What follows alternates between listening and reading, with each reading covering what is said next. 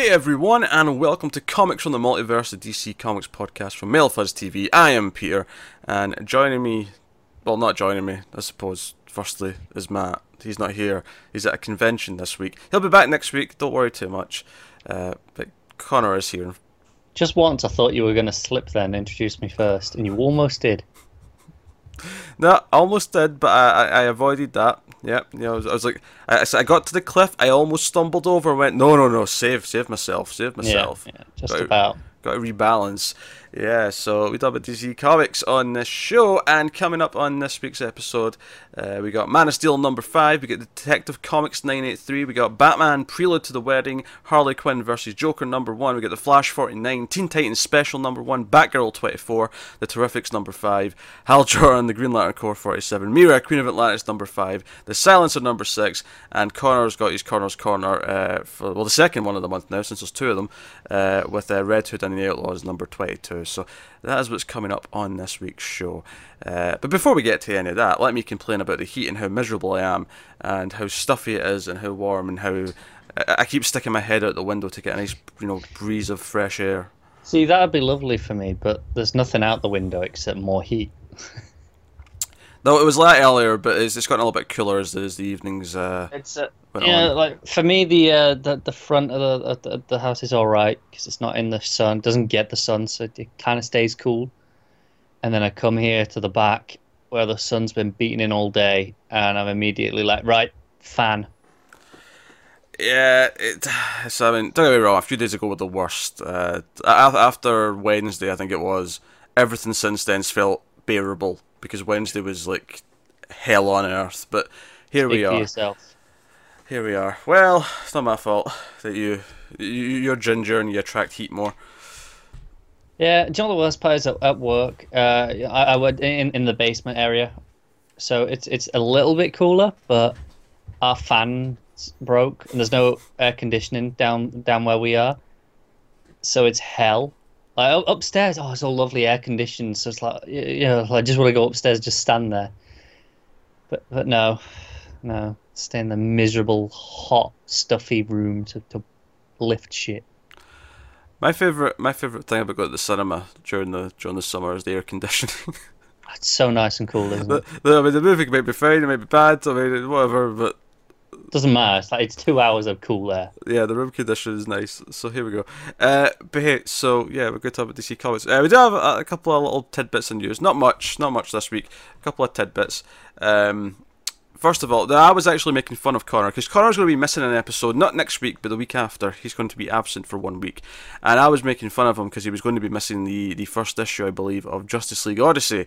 However, the news we got this week is that Justice League Odyssey has been delayed by 7 weeks till the last week of August. Issue 2, likewise, has moved from week 2 of July, to the first one's been pushed to the end of July. The second one's been pushed to the end of August. Right, there we go. Yeah.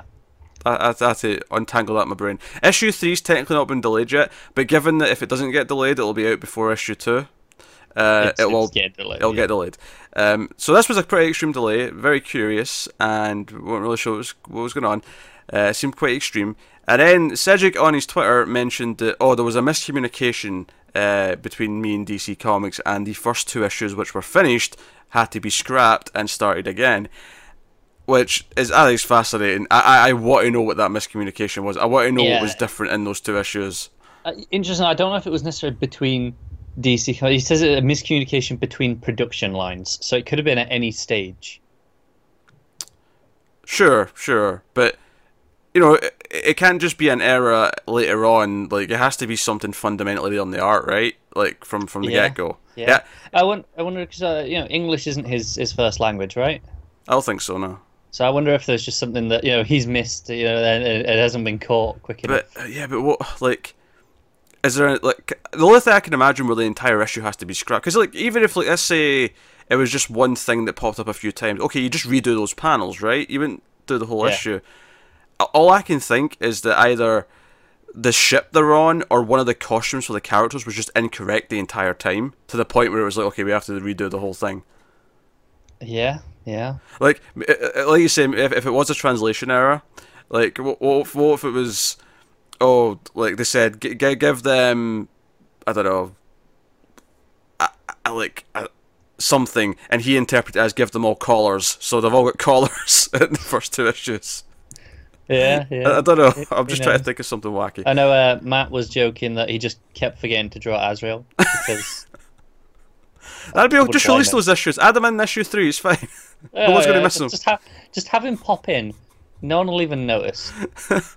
Don't draw attention to it. Don't introduce him. Just pretend he was there the whole time. Apologies to the hardcore Azrael fans who I know are listening or outraged that are mocking of Azrael. I stand by it. I don't dislike Azrael. I just, he's not like Jason Todd. It's not like I'm like, oh no, kill him off. He's Azrael. He's fine. He's there. Yeah. He's there. No passion. But hey, so yeah, that's the thing. So GLO will now be week 4. Interestingly, the same week as Justice League Dark, which is a little uneven. However, week 2, at least for us in terms of what books we cover, week 2 is starting to balloon to a big size next month. I think at some point they'll just delay an issue of JLD by a couple of weeks and stick that onto week 2 and just maybe, yeah. But honestly, taking a book off of week 2 is not a bad thing, actually, if you look at the schedule, at least for us in terms of what we cover over the next few months. Week 2 is starting to get quite hefty, so I'm honestly not actually that upset about that part of it. At the same time, you do want your Justice League on all weeks, don't you? I do. That is a good point. That would be nice. And obviously I want to read Justice League Odyssey, so it sucks we have to wait longer. But hey, so that's the thing. That's been delayed. And we should probably briefly mention just one other thing, is the DC Universe, service is, they announced the beta starting in August. That was basically it. Yeah. In terms of comic books specifically, they said there would be comic books included, but it would be curated, and several news sites referred to it as rotating comic books that will be on the service. So, and that doesn't surprise me. Even the word curated to me sounds like, it's not just everything after a certain point. It's it's a selection of comics. So, so that may be disappointing, but they do sell a lot of trades. I think DC, even more than Marvel, do really well in the trade business. So I think they do, because it's the way they stagger their trades. Yeah, it's also why they have never had an unlimited service. Because for years people have said, "Oh, why is there no DC Unlimited like Marvel?" It's just because they actually sell a lot of trades. Yeah. They like selling trades. So I will say Orlando's hyping up a new book as well. Yeah, he mentioned this a couple of months ago. But just this week he's been doing a few more teas. I got the first inks back this week of this new dream project that I'm working on for DC. Yeah. He says he's been working on it for over a year. It's the richest thing he's ever done, most creative, and every moment, every word matters, not to mention the art. And I did see that there was an image that was put out that seemed to have Superman in the t-shirt and jeans. Oh, that wasn't Orlando. That was... Morrison's co-writing an annual. Is it Sideways? I think it's a Sideways annual. Right, okay. I just saw the art was posted by Orlando. Oh, I think, yeah.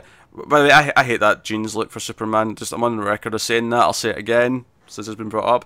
I don't know what context it is that Sideways is hanging out with jeans Superman. Is he time travelling? Is he in a different universe? I don't know. But yeah.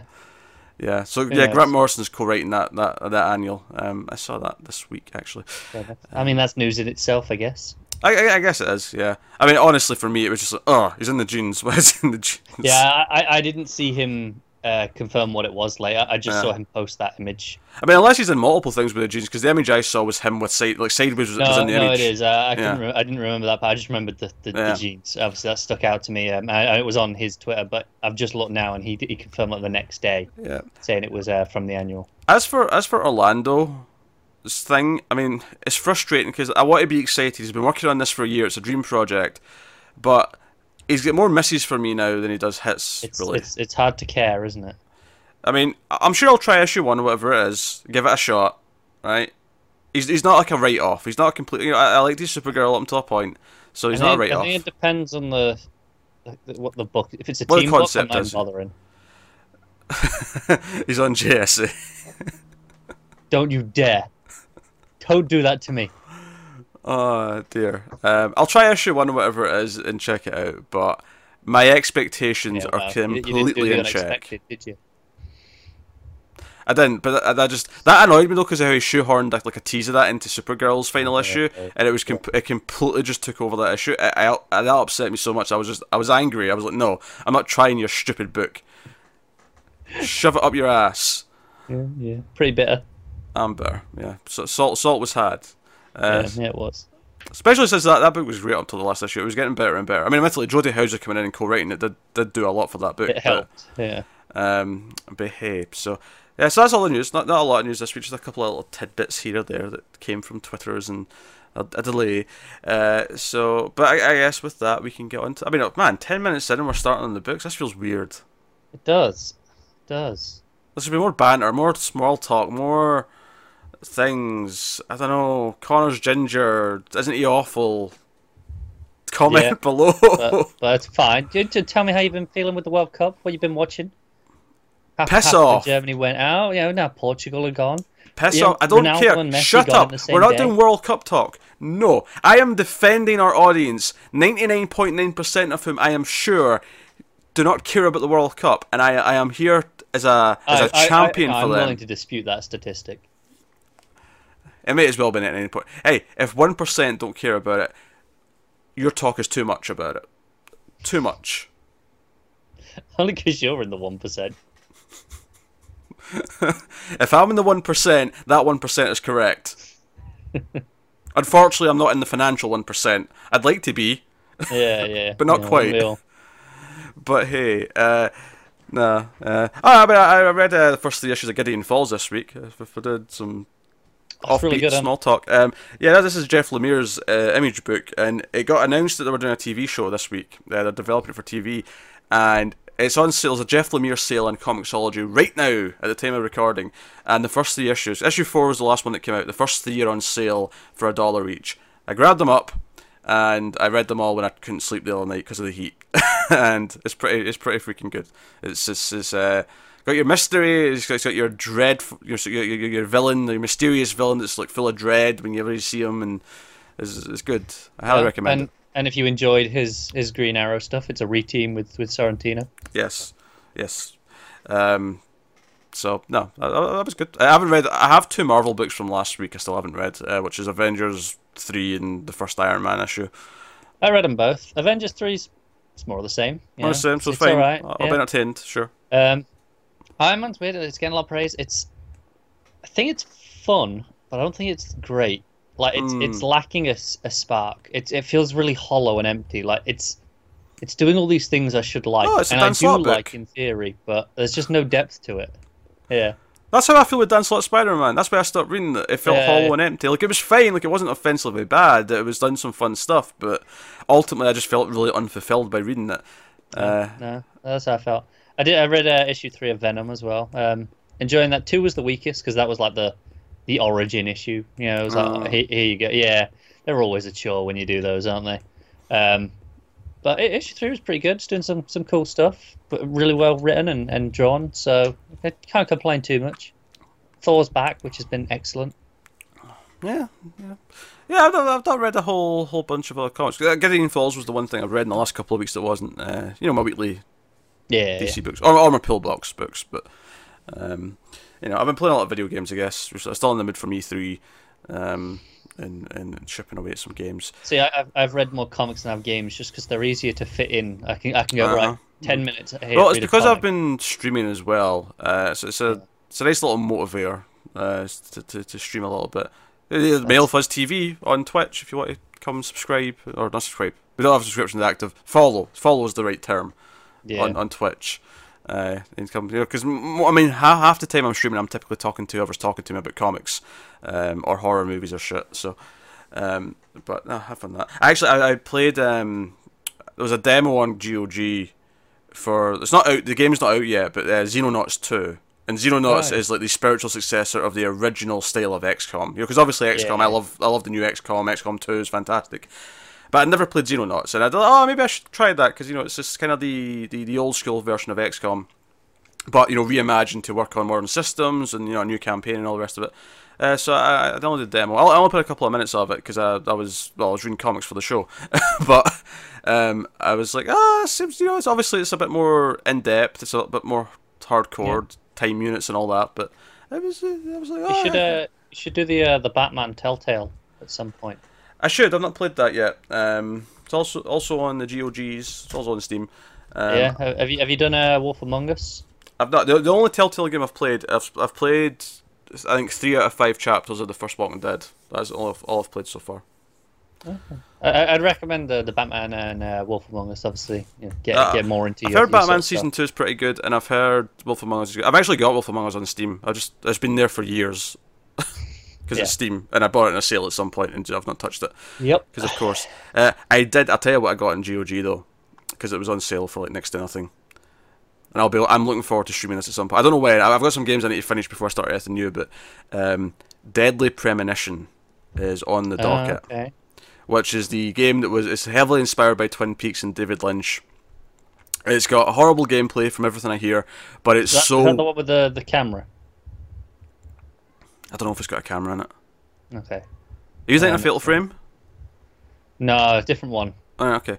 But it's so weird, and like the story makes it worth playing. And it's so sort of bad it's good. It's like most video games that are bad you don't want to play because if the gameplay is bad it's a chore. Unlike a movie where a bad movie can be really entertaining and fun. Same with a comic really. Like I mean the plot can be really bad and fun if it's well written, but if it's a chore to read you don't want to read it. But this seems to be the game that broke through where it's so bad it is good. Like people just agree, no, you should play this. Are you saying it's the Room of gaming? Kind of.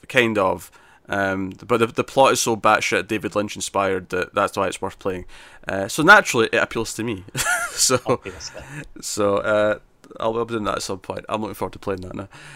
And I'm on the market for the first Xenonauts when it goes on sale because I think I like the demo. I need to play it. I'll only play a few minutes of it. I'll go back and actually finish the demo. Not in all the summer sale at the minute.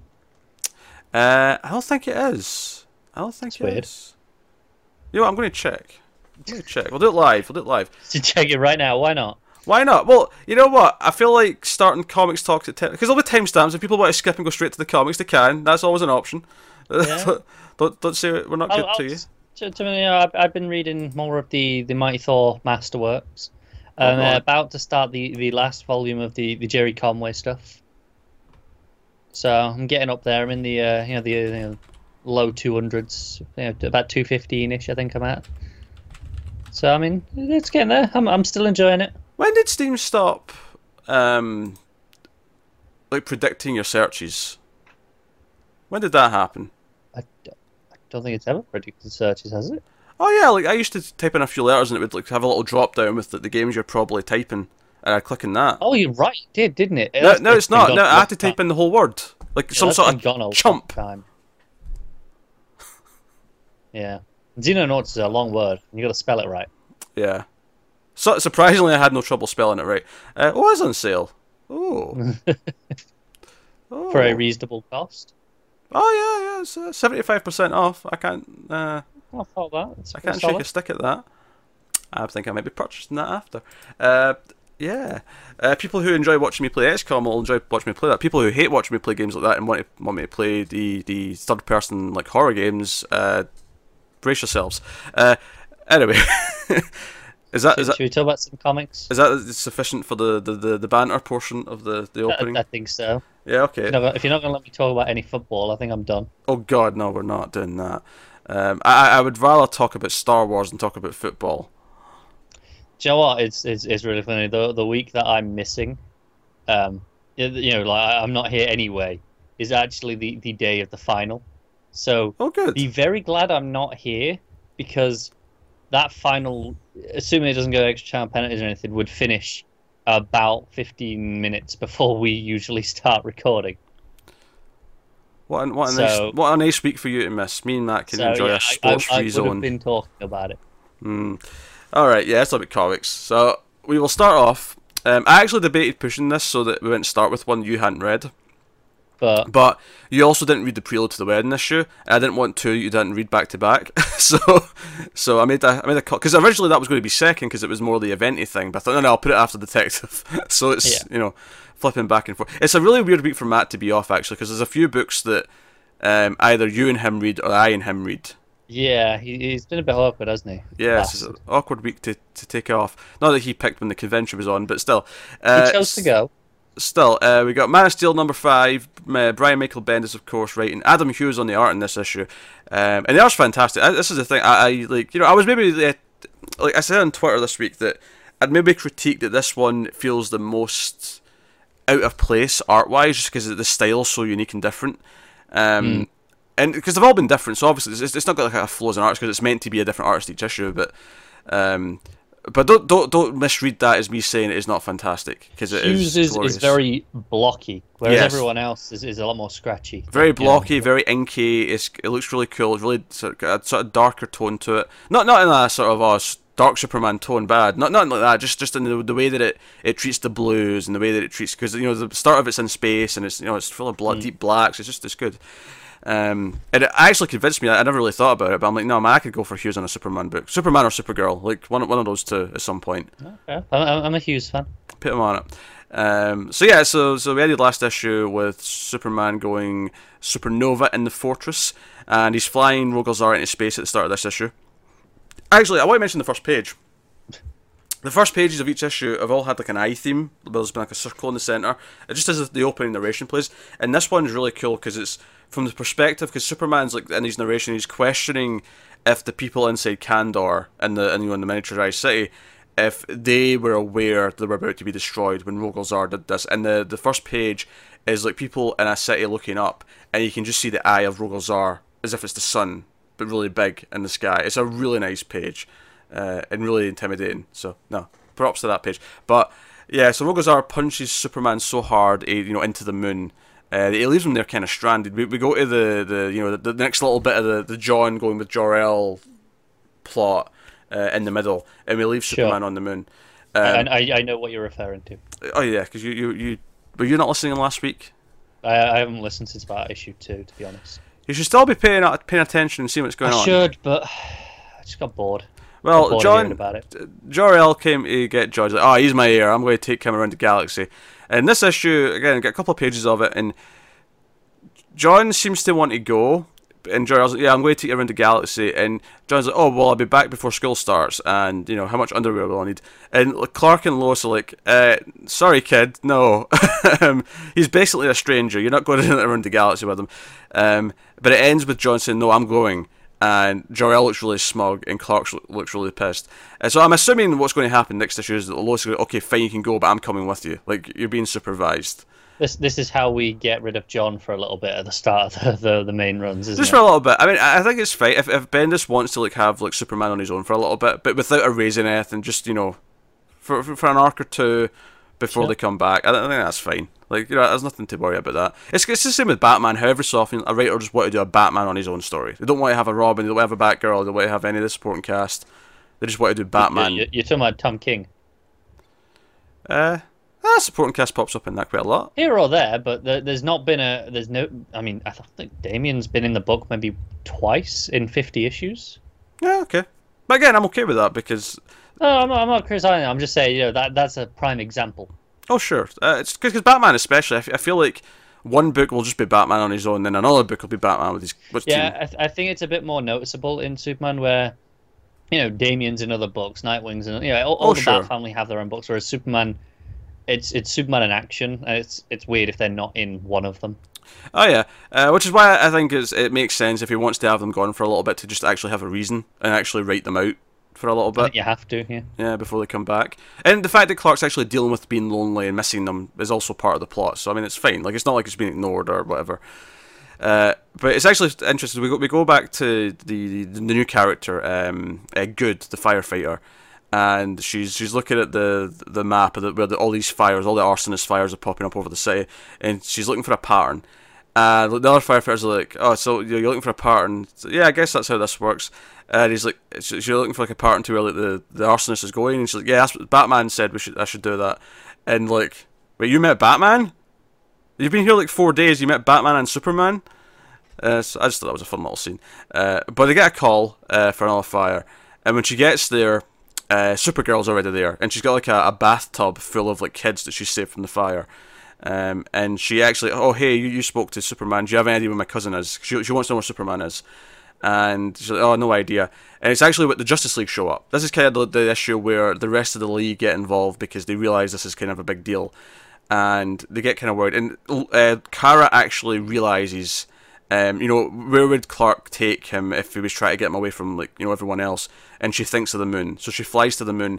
And there's actually a great page here. In fact, I love the panel. Supergirl flying up to the moon. One of the panels, it's almost like that final shot from Superman the movie where Clark's going in front of the Earth, but it's Supergirl. It's a really nice page.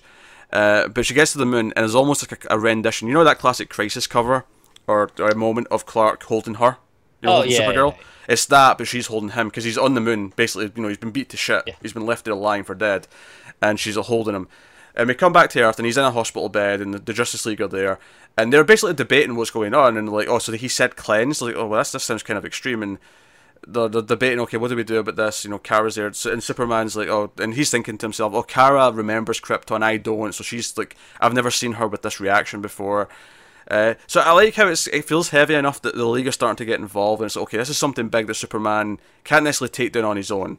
It feels very logical the way it's doing this, and also it's just fun seeing Bendis actually write the other characters. Like when they first show up at the burning building, like at the bottom of the page, Flash is just like, oh, but I put the fire out, FYI. Everyone else is talking about what's going on with Superman, and he just sort of speeds in and goes, I'll put the fire out, FYI. And I know you don't like the dialogue, but if you like Bendis speak, there's... Yeah. I mean, that's why I kind of stay silent during this, because I know, my opinion is kind of... it doesn't really mean much on this. It's not a statement of the quality. Oh, a quality of the book, sure, but I think for keeping up in what's going on generally in the universe with the Superman and the new villain, I think's worth. I'll worry about it at the end. But so yeah, so I mean, they're really hung up on the word cleanse. Like he said, cleanse, like a zealot. Like did Krypton have zealots like this? So they're debating that. They're openly talking about it. And it's when Batman says something along the lines of like, oh, he destroyed Krypton to cleanse, and Superman's like, oh shit, and he flies off. And there's a great moment here as well where Kara is about to chase after him, and she's kind of pissed that he's flown off without her to do something. And Diana kind of says, hey, no, look, understand, like, if this villain, who's like one of the most dangerous villains he's ever thought, is here to just completely wipe out Kryptonians, he doesn't want you in the field with him. He doesn't want you there to like. You need to be here essentially as the backup. Because she even says, we need you not to be with him if he's going to have to deal with Rogol Zaar. We can't lose both Kryptonians. So it was a really nice little moment. And I actually kind of love seeing Supergirl interact with the Justice League and having like those relationships, because I've always felt like she belongs, if not in the Justice League, at least on like the Titans or something like that. So it's a really nice touch. But basically, Superman in his narration's like, right, I promised Star Labs I wouldn't do this anymore, but I'm making the call. It needs to be done. And he actually flies through the Earth to get to the core of the planet because he suspects that Rogol Zaar is down there up to no good. Because obviously, I mean, he left mid-fight before. He knocked him out and then left. What's he up to? And sure enough, he's down there on the core, seemingly up, trying to destroy the planet. And that's where we end. That's a big cliffhanger for the issue. So I was loving it. The art in this issue was beautiful. I loved the League being concerned about Clark, Supergirl being concerned, them all working together, talking about this openly, about how much of a big threat this is. It really feels like it's not just Superman. It's because I think what's funny is people before this started like, oh, is Bendis going to scrap all the supporting cast and everything else? And not only is he using the supporting cast really well, building new supporting cast, he's really like playing with the connections with all the Justice League. There's been a couple of good Batman scenes with him so far. The entire League being here was cool. I loved all that stuff. So no.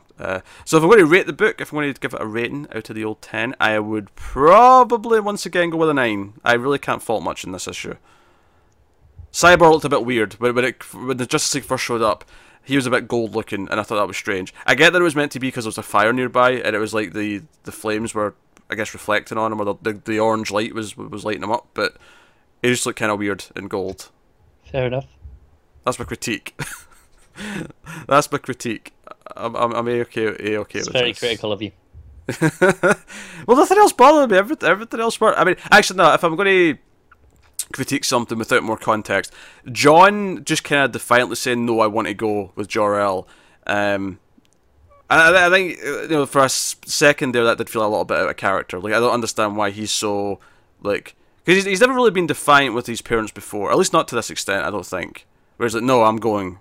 No, never. I mean, that's kind of the whole point of his character and his teaming with Damian has been that he kind of does what he's told. So I'm curious to see the rest of that and maybe a bit more of his motivation for wanting to go. Yeah, I suppose as a critique as well, the art as a shift, as part of the story, being so vastly different is kind of a critique, right? It's to the flow of the story as a whole. I'd critique issue 2 a lot because Shayna didn't finish the issue and that shifted halfway through. So that's definitely the worst in that sense. It's weird because obviously we came in knowing every issue was going to be a different artist. So yeah, it was just a moment when I opened the first couple of pages where I was like, oh, this is way different than before. Like, yeah, but I think in some ways that even though the art itself, I believe it's fantastic. That is kind of a criticism that you had a moment where you went, oh, this is different, right? Sure. Again, I think it's weird in this case though because it was always marketed as every issue has a different artist. It's not. I think it'd be worse if we had 4 of the same artist and then this issue switched to Hughes. So well, that'll take us on to Detective Comics 983. Brian Edward Hill writing, Miguel Madoncha on the art. So this is the first part of the On the Outside. Every time they say the word outside, it's bolded. Yeah, sure, we're not getting an Outsiders book after this. That's not where this is going. Of course not. Yeah. Worst kept secret.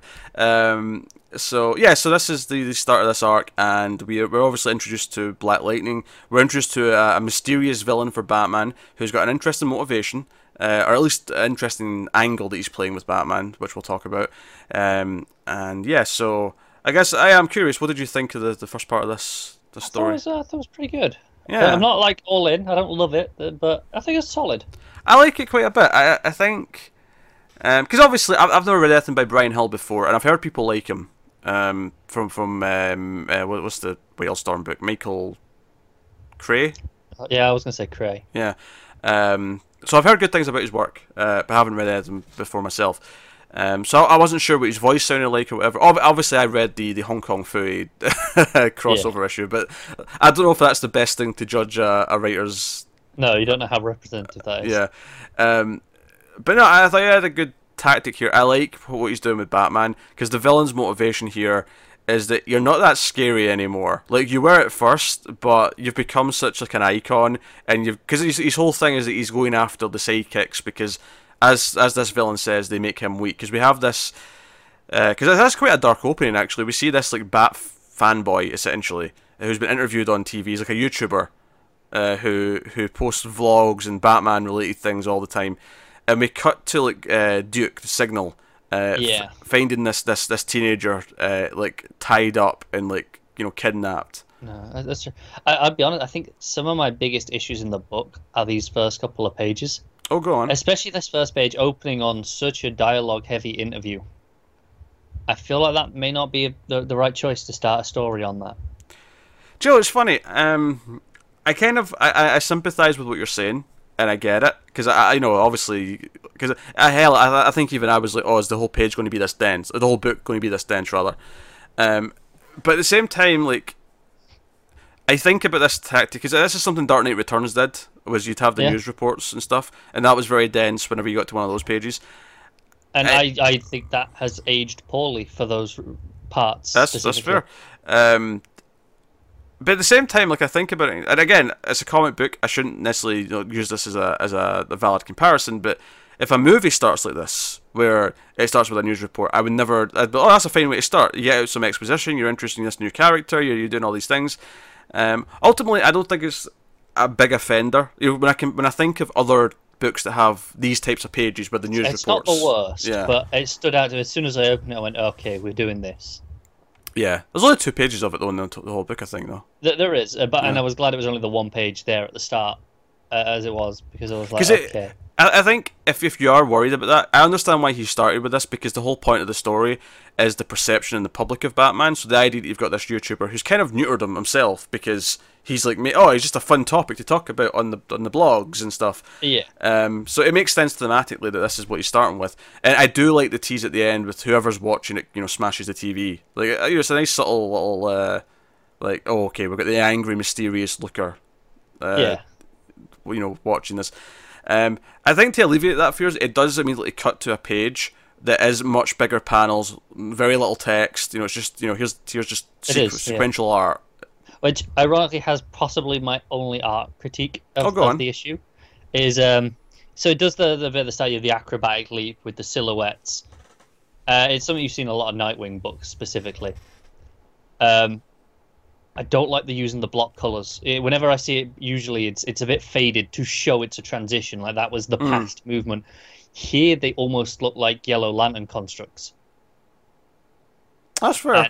And it really threw me out of it for a minute. I was like, that's not the way this is usually portrayed, and I don't think this worked quite as well. I mean, I don't really have a problem with it per se. I mean, I agree when you're telling me, yeah, it looks like Yellow Lantern constructs. It kind of does. But there was never any like risk of me confusing it.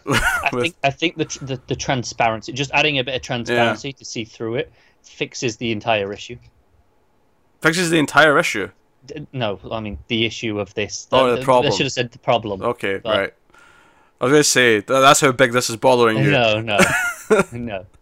But I think that fixes the problem, the transparency. But just having it being a block, it ruins the flow of it a little. No, that's fair. That's fair. It didn't stick out to me a super amount, but like, I can't really fault that critique. Also, when did Duke get the Christmas sticks like Nightwing? I really noticed them, in on those panels, on those silhouette ones, where he's got the sticks at the side. I'm like, when did he get those? Maybe at the end of his mini. Oh yeah, I forgot that existed, to be honest. Because we never. I mean, I read the first issue of that, so I mean, I have no idea if he got them in. Yeah, I read the first one. This could be a first though. This could just be no. Now he's got sticks because. Yeah, it could be, but it just started. I was like, oh, when did he get those? That's very dick. But yeah, so the villain blows. This was a trap. He blows him up, and Duke is severely hurt. And he's back at the Wayne Manor in the cave, and he's on the hospital bed. Alfred's patched him up. And this is where we get some really strong layout work. Yeah. There's some. Almost blood vessel looking divides in the page. It's really it's not neat at all. It's really messy, unbalanced, and I think that's what works most about it. Yeah. Then obviously we're setting up the team, right? Because Jean pops down, and again I love that Jean's just around again, and he's popping up here or there, like it's all over the place now. Great. And Batman's just like, oh yeah, I'm going to put a team together. The League's going to be aware of it. I'm not going to hide it from the League, but it's going to have to be something on, wait for it, the outside. Yeah. The outside of the League. Get it? Outsiders, get it? But yeah, so no. Right. But I like that Jean also asked about Duke. It's one of those things where Duke came into existence when Jean was like gone or missing. I mean, I think his mini in DCU was kind of on at the time, but like he's so disconnected from that in that character that it feels kind of nice to like, oh, he's aware of him, and like again, world's all in sync. And of course, we have the ridiculous comic book technology bit where the villain in the shrapnel from the explosion hid data for Batman to find because of course. Yeah. Can I say how weird it is to see Bruce not wearing the Batsuit in the cave? He's wearing the turtleneck, or as Archie would call it, a tactical turtleneck. I don't see him out of costume that often in the Batcave. I feel like how often you see him sat at the computer with the cowl down, but still with the outfit on. Oh, sure. I feel like I see him in the cave. Not so little that I feel weird about seeing him not dressed in the costume, though. I feel like it's just been a while since I've seen it. Yeah, I mean, I guess. We cut to Metropolis, and we get introduced to Black Lightning, and he's interviewing someone for a job, and explaining just how hard it is being a principal and a teacher, and how you're going to fail, but you have to keep trying. It's kind of just it's an introduction to his character. It's showing his determination, his attitude, his outlook in life. As we're seeing him save a girl from a villain using his powers and stuff. So it's basically just a nice introductory. Here's who Black Lightning is in a nutshell. If you don't know who it is, here's the explanation. And then we get the news program, and this time it's the mother of the kid who died, and she blames Batman, and she has nothing to say to him. But this time it's all cracked because obviously at the end of the last time the TV that whoever was watching this on has got smashed. And we actually hear the voice at the end, like, I know why. After someone asks, because they mentioned Markovia, small country with rising tensions. Markovia rising. Yeah. So of course we have the Bruce and Jefferson meeting where he makes the job offer, and there's some fun little bits here. I like the Batman because he notices the formula on the board, and he's like, "Oh, your math's wrong." He's like, "Yeah, well, I'm trying to fix my suit or make it better, but I'm not a physicist. It's not my area." And he makes the offer. He's like, "I don't want someone who is always right. I want someone who knows when he's failed." I like that line. I thought it was a really good line. Yeah, no, it was good. But yeah, so the final scene is kind of the big tease for the villain, because Batman's back in Gotham. He's chasing some bad guys from to just rob something or whatever. The police are chasing him as well, and he does his Batman thing. But over this, we hear the recording. It turned out the data that was in the body was a recording from this villain, and basically explaining his whole thing. It's like, oh yeah, the night no longer belongs to you. You have become neutered. Like, you're this popular figure now. And and then he calls him Bruce. I like that because all the panels have like several of these speech bubbles from the recording, but that one, it's just the one. It's just the Bruce. It's like, no, I know who you are. Like, this is more serious than you thought. And yeah, I love how this is shown though, because after he deals with these bad guys, as he's listening to this through his earpiece, he looks over and he notices like a group of people on the street filming them on their phones. And he doesn't look very happy about it, and he drops a smoke pellet, and it's great. You get the silhouette of Batman in the smoke, the classic look. You get him firing the grapple gun outside of the smoke. But what I love about it is the very next panel, you see him come out of the top of the smoke, and you can see him clearly, almost like, oh yeah, you masked your appearance for a second, but they're still filming you. They can still see you going up through the smoke. The mystique is gone, is kind of his thing. So no, I thought that was well done. I think. I agree with most of what you're saying. I think that him knowing he's Bruce, I'm like, okay, whatever. That feels like a really just an easy way to make him a threat to me. Oh sure, yeah. I mean, it's not like the first time we've done that. No, exactly. So I feel like, I mean, the other stuff's not bad, but I need more before I'm into this villain. Yeah. Oh, when I was complimenting that, I was more complimenting how it was revealed and how it was laid out. Not so much that I thought that him knowing he's Bruce is excellent on its own. Yeah. I groaned a little bit at that. I'm like, oh, okay, we're doing it. It's such an easy way of going, look how much of a threat he is. Oh, right? Sure. Yeah, I mean, I don't know if the villain himself is a threat per se. I mean, I think the fact that he's already injured Duke, and obviously in the last scene he's going to go after Cass. Although I don't like his chances. Cass is going to wipe the floor with you. One-on-one with Cass. That's a brave man. No, that's a stupid man. Unless he's got a lot of tech to back him up. It's not just like a straight one-on-one combat. Yeah, he has a fancy-looking gun. Yeah, he has got a sword on his back too. Yeah. So maybe he'll cope. It's so much that I think he's a threat yet. Although they're doing a decent job of starting getting there. I think it's more this belief that he wants to make Batman better. He thinks the sidekicks are making him weak, and he's lost his mystique. And Batman might actually be like, shit, you know what? He's kind of right. Like, I'm not feared the way I used to be. But I think that's an interesting idea to explore. Yeah, fair enough. So I like that idea. So I think that's cool. So yeah, we see Cass at the end, and she wants to see Duke because he's hurt. I want to see him. But have we seen them interact much? Not really. I buy that Cass cares though. She's a caring person. No, that's fair. I'm like, I don't remember seeing them interact once. Yeah. Not really. I'm glad that Cass is. I mean, it's only been one issue since we ended Tinian's run, but I'm just glad Cass is still a permanent fixture. She's still around. Yeah. She's doing things. It's fine. But yeah, and the villain's got he's almost got like a Mr. Bloom mask on, actually. Different colours, but the shape, the symbol in his face is very similar to that, the sort of star. Yeah, I can see it. Yeah. But no, so yeah, good luck fighting Cass. Yeah, kinda need it. Is all I'm going to say to that. No, I quite liked it. I think I think it was very much the setup issue, specifically the Black Lightning stuff. I think he's got a good voice for Black Lightning, but that stuff was basically just setting it up. I think next issue is when he arrives, and given the pace of this, given that we've got this new villain to take care of in this arc, more than ever I'm convinced. No, this is just the setup for the actual team story, because this was sold to us that he gets Black Lightning to put a team with these characters. Given that Duke's out cold, that Cass might be injured after this, or at the very least busy fighting this bad guy, I'm like, no, we're just going to get to the point where the team's just forming by the end of this arc. Oh, definitely. So, yeah. And it'll be like, and they'll announce the Outsiders book just before that last issue, probably. It depends when they want it to start, because if they do that just before the last... Well, no, because it's double shipping, so maybe that works. It's only 3 months. Yeah. Did they want a 3-month gap, though, after the last issue?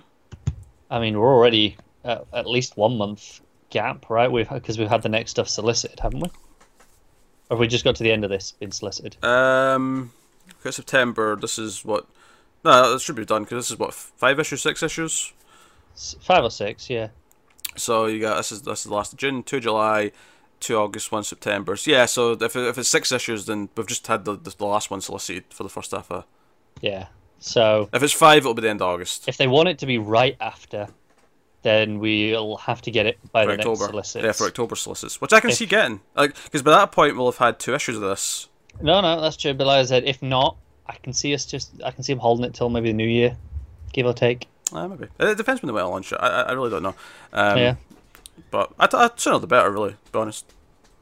No, like I said, it depends if there's anything else to line up with, or if it's just scheduling for. Oh, if it's a creators. wave, like they want to do like 5 books at once to say, hey, this, January. Here's wave 2 of New Justice. I mean, we'll probably get it announced at Comic-Con. Let's be honest. Maybe. I feel like I never expect a lot of comic announcements from San Diego Comic-Con because I feel like more and more they almost want. I mean, not so much Marvel. Because I often feel like Marvel makes the mistake of announcing so much comic stuff at Comic-Con because it gets drowned out with all the movie and TV stuff. That's fair, but I think, I mean, the people who want to see it will see it. Oh, sure, but if they want noise, because I think DC have done a pretty good job of picking these other cons to, like, WonderCon, here's a big announcement, here's, No, they have, C2E2, which is why I here's a feel big like one. we're due for a San Diego, like a wave. Try and ride on some of the attention a little bit. I'm going to be dampening the expectation. I'm not going to expecting much at SDCC. I mean, maybe This I'll be is wrong. more just get a because lot, I know but- we're due this announcement sooner or later. Yeah. And we're coming up to Comic-Con, so, it makes sense if they're going to do it, but In about 2 or 3 weeks, right? if it's before the next solicits, then we'll absolutely get an announcement or two. Should I check the date? Go on, check it. Let's have a look. 19th of July to the 22nd. Oh, that's cutting it close. I don't know what... Third Monday, which is usually the rule, is the 16th. I can see it being in the solicits and then they just talk about it more at Comic-Con. Yeah, unless it's soliciting for November, but they just announce it here. Yeah, they could do that. They could announce stuff in advance. Unless we get an E3 situation where we get a bit before, like building Which up they to may. the No, week. and again, I think the reason for that is because, there's so much movie and TV stuff that drowns out everything else at Comic-Con itself that, okay, we're going to have panels talking about it at the show, but we'll announce it in advance week when before, it's got its spotlight. So hey-ho. But let's rate Detective then. So what do you give it out of 10? I give it a 7.5. It's pretty good. I'll go that extra half point and give it a solid 8. I think I'm intrigued. I think he's got a good voice. I'm kind of excited now that he's going to be not just the arc, but there's presumably a book coming out of this. I'm into it. The shock it's going to be if he's not on the Outsiders book. Oh yeah, for the whatever Announcer reason. Outsiders book, and it's like, here's Scott Lobdell. And like, what? Oh, no, that's Orlando's new book. Oh god, don't tell me that. No, because I think JSA. back when Scott Snyder was kind of like, he was letting stuff slip at that panel. Yeah. It was like, and the stuff that spins out, that Brian Hill's doing. It sounded like whatever's spinning out Brian Hill's doing. It did, yeah. But plans can change. But hey ho. All right, so let's move on. Let's move on to Batman. Batman. I've done that a few times recently. Do you know what I realised? It's the guy who plays Hugo Strange in Arkham City. Yes. He always says Batman every time. Yeah. Yeah. No. I've played that game too many times to know that. So yeah, Batman, Prelude to the Wedding, Harley Quinn versus Joker #1, Tim Seeley writing, Sam Basri on the art. This is the final one of these issues. It does. Cora gave up on these after the third one, I think. Yeah, I read. Yeah, you read the Batgirl one, so that was the third one. I did, yes. Now, this has been a really frustrating set of one-shots because the first one set us up for, maybe this will be quite good. And I thought the Batgirl one was fun, but the rest have been kind of underwhelming to kind of just feeling pointless. This one, Joker and Harley puts them through a series of death traps, and he's talking about how these death traps aren't very inspired. My death traps are better, and ultimately no, but he's the smarter one. He's had all this. He outwits her, of course, by the end. And he goes off to the church, which is, the Batman 48-49 story we just had in Batman. It's not the worst thing ever, but it does feel very inconsequential. Feels like there's just no point. It's a tie-in cash grab. It is. It honestly feels like a tie-in cash grab. I wouldn't really recommend picking these up. Maybe read the Damien one if you just want the one. That's pretty much the reason why I stopped reading them, because I don't want to support this tie-in cash grab nonsense. I mean, it's fine. It'd be fine if it was just more enjoyable, but as it is, it feels like it's retreading old ground with Joker and Harley. You know, and then the art's okay as well. I don't think the Joker looks particularly great to my really. to my taste. I think the art style overall is very confident. I just don't think the Joker's face and how he's drawn's just my sort of taste. And then there's stuff that's really on the nose, like Harley. The first Death Trap, Harley puts him in a big vat of pudding. Of course. Because pudding. Yeah. You know, and he gets out. They have a bit of a fight, and then she chains him up, and she got a big axe guy. But then the axe guy turns out he originally was loyal to the Joker, so he ends up just helping the Joker. It's like it just tell us, is there a point to the issue between their relationship? Because in my head, if you're doing this, Batman obsessing over the wedding, and you go with the route of Harley being like, why haven't you been like this for our wedding? Why didn't we have a wedding? Why don't you give this attention to me? Oh, that's not Harley's approach to this at all. Harley's just it's more about revenge. Like Joker is the one who brings up the wedding and wants to go to the wedding, and he's upset that he's not been invited. Yeah,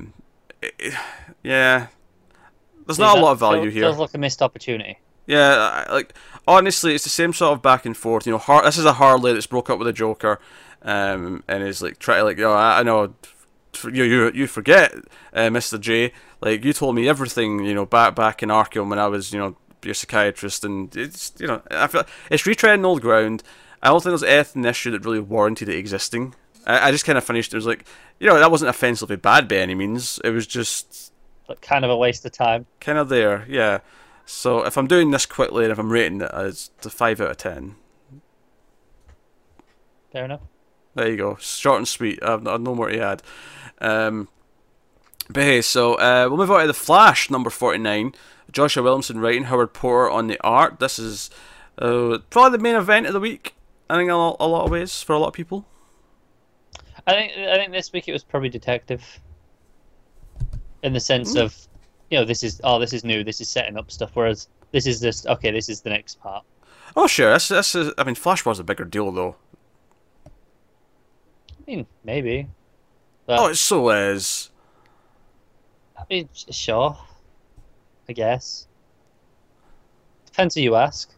No, Flash was a bigger deal. It's going to have outlasting effects that are rippling through the DCU. This is basically an event within the Flash. I wouldn't go that far. It is. I mean, hell, this issue is about the fact that everyone all over the planet, including the Justice League and Amanda Waller, are like, shit, what are the Flashes doing? Because they're both running around the planet so fast, they're causing all sorts of chaos. They're running through, where is it? Themyscira, Hall of Justice, Fortress of Solitude, Dinosaur Island, Arkham Asylum, Gorilla City. On that, Themyscira, what's going on there? Bit of editorial oversight? Yeah, that's a good point. I mean, they're moving so fast that... See, I'd say they just run past Themyscira, but the panel clearly shows them running over it. Yep. I don't know. I don't have an answer for that. I'm just calling it out, because that's kind of bullshit, right? They vibrate through the protective force field that keeps Themyscira hidden to everyone. Bollocks. That's all I've got for you. Like, what can I say? So the issue is them running so fast. Superman tries to chase after them to stop them. I actually kind of like how Batman's just like, oh, let them race. They'll blow off some steam and they'll be fine after. I like how Batman's the optimist here. Everyone else is like, oh, we need to stop them. This is dangerous. Yeah. Batman's like, no, they're just angry. Just let them do their thing. It's fine. But yeah, so they run off, and Barry's trying to talk sense into Wally. Even Hal forms a giant wall out of his green light to stop them. They just smash through it. In fact, Hal nearly gets hurt. Barry has to save him. Yeah, Wally's kind of a dick. I think that's been a bit. No. he is being a bit of a dick. He charges through it, lets Hal go flying, and he's like, "Oh, it's fine. I knew you'd get him." That's being a dick. Stop defending him. But he just said he knew you'd save him. What's wrong with that? Because you don't. If this is a man who's supposed to be his friend, you don't just put him in danger, going, "Oh, it's fine. He'll be saved." That's being a dick. I think you're being too harsh here. I think Wally's motivations right now and how focused he is, I think it makes sense that he's not taking into account what's around him. I mean, hell... I think that's the point. I think that's my point. It's showing that he is being a dick because he's so focused on his own thing. He's not considering anyone else. Being a dick is stealing the last cookie. How is stealing the last cookie better than hurting someone? Like, Hal's like, oh, this nearly broke his ring, which, I mean, okay, what? Well, that's my point. It's not, like, being a dick's just doing something stupid that's selfish, not this. This is very selfish. It is selfish, but it's bigger than that. It's bigger, like, I think there's a lot better ways to describe how he's acting emotionally than just he's being a dick. It's simplifying it to an extreme. So he actually convinces Barry. Because there's a point where he's like, you used to trust me. When did that stop? And he's like, I never did stop. Like, I still trust you. He's like, all right, okay. What do you want to do? He's like, okay, fine. You know what? You want to do this? You're going to bring up Flashpoint. You're going to bring up all that. What do you want to do? I'm on your side. So they actually run through it. Wally runs ahead so fast that Barry can't even keep up. And then they get shot back out into the world. And the Justice League are all there. They're like, okay, what the hell happened? And it's like, okay, we broke something. The Speed Force is like going nuts. It's like a big giant Speed Force storm in the sky. I love how Aquaman's like, who's Jay and Irie? What are you talking about, Wally? Yeah. So you get that, and that's when Zoom shows up. And basically, lo and behold, who could have guessed it? Zoom was playing him the whole time. They didn't break the Speed Force. They just broke the barrier to the Speed Force. But not just the Speed Force, all the forces. Which I think is cool because it kind of ties into what's going on with the Source Wall breaking and the Still Force and all that. But he's like, oh yeah, there's all these different forces. There's the Strength Force. There's what was the other one? The Sage Force. The Sage Force, yeah. And he puts on like a classic Flash outfit. And we actually end like he's fighting Barry and Wally, and it says next time Flash versus Flash versus Flash, which is kind of funny. But you see that there's like 3 or 4 different types of energy coming off of him, including like the strength one around his fists, and there's like blue lightning, red lightning. He's tapped into multiple forces. He's like super Flash. Yeah, I wasn't super into this ending. No, I thought it was just a little bit too far. It's been such a related, somewhat grounded story given what it's been dealing with. And I feel this was just a step over the top. It is over the top. I feel like it's very in tone with what the Flash typically does, though, with being over the top. It's very much, there's a sub-Speed Force within the Speed Force, and there's, Yeah, but I feel like the problem is we haven't been doing that for a while. So throwing all these in, at once here at the end of this story feels like too much at once. Yeah, okay. No, I mean, I mostly had fun. It's probably not my favourite issue in the. I think I had the more emotion from the last issue.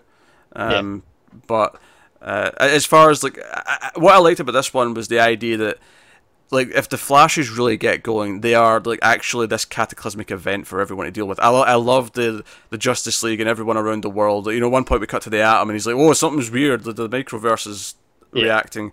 Something's affecting all the laws of physics across the planet because they're racing, over and over again, and not making the Earth spin backwards. Take note, Superman the movie. Take note. That was silly. Yes, it was. Yes. At least for time travel. I'm not necessarily saying that they can't make the Earth spin in the opposite direction. Superman probably could, by literally grabbing it and spinning. Sure. Yeah. I'm not sure they're putting enough strength into their footsteps. I know they're going fast, but they're propelling themselves from the Earth. They're not pushing the Earth backwards against its rotation. What if you had like a little sleigh, right? You have both Flashes at the front of the sleigh.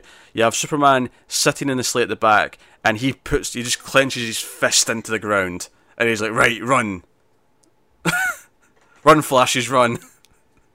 So they run. They do the speed, but he's got the strength to hold on. And they're running against the spin, I take it. Yes. Yeah, okay.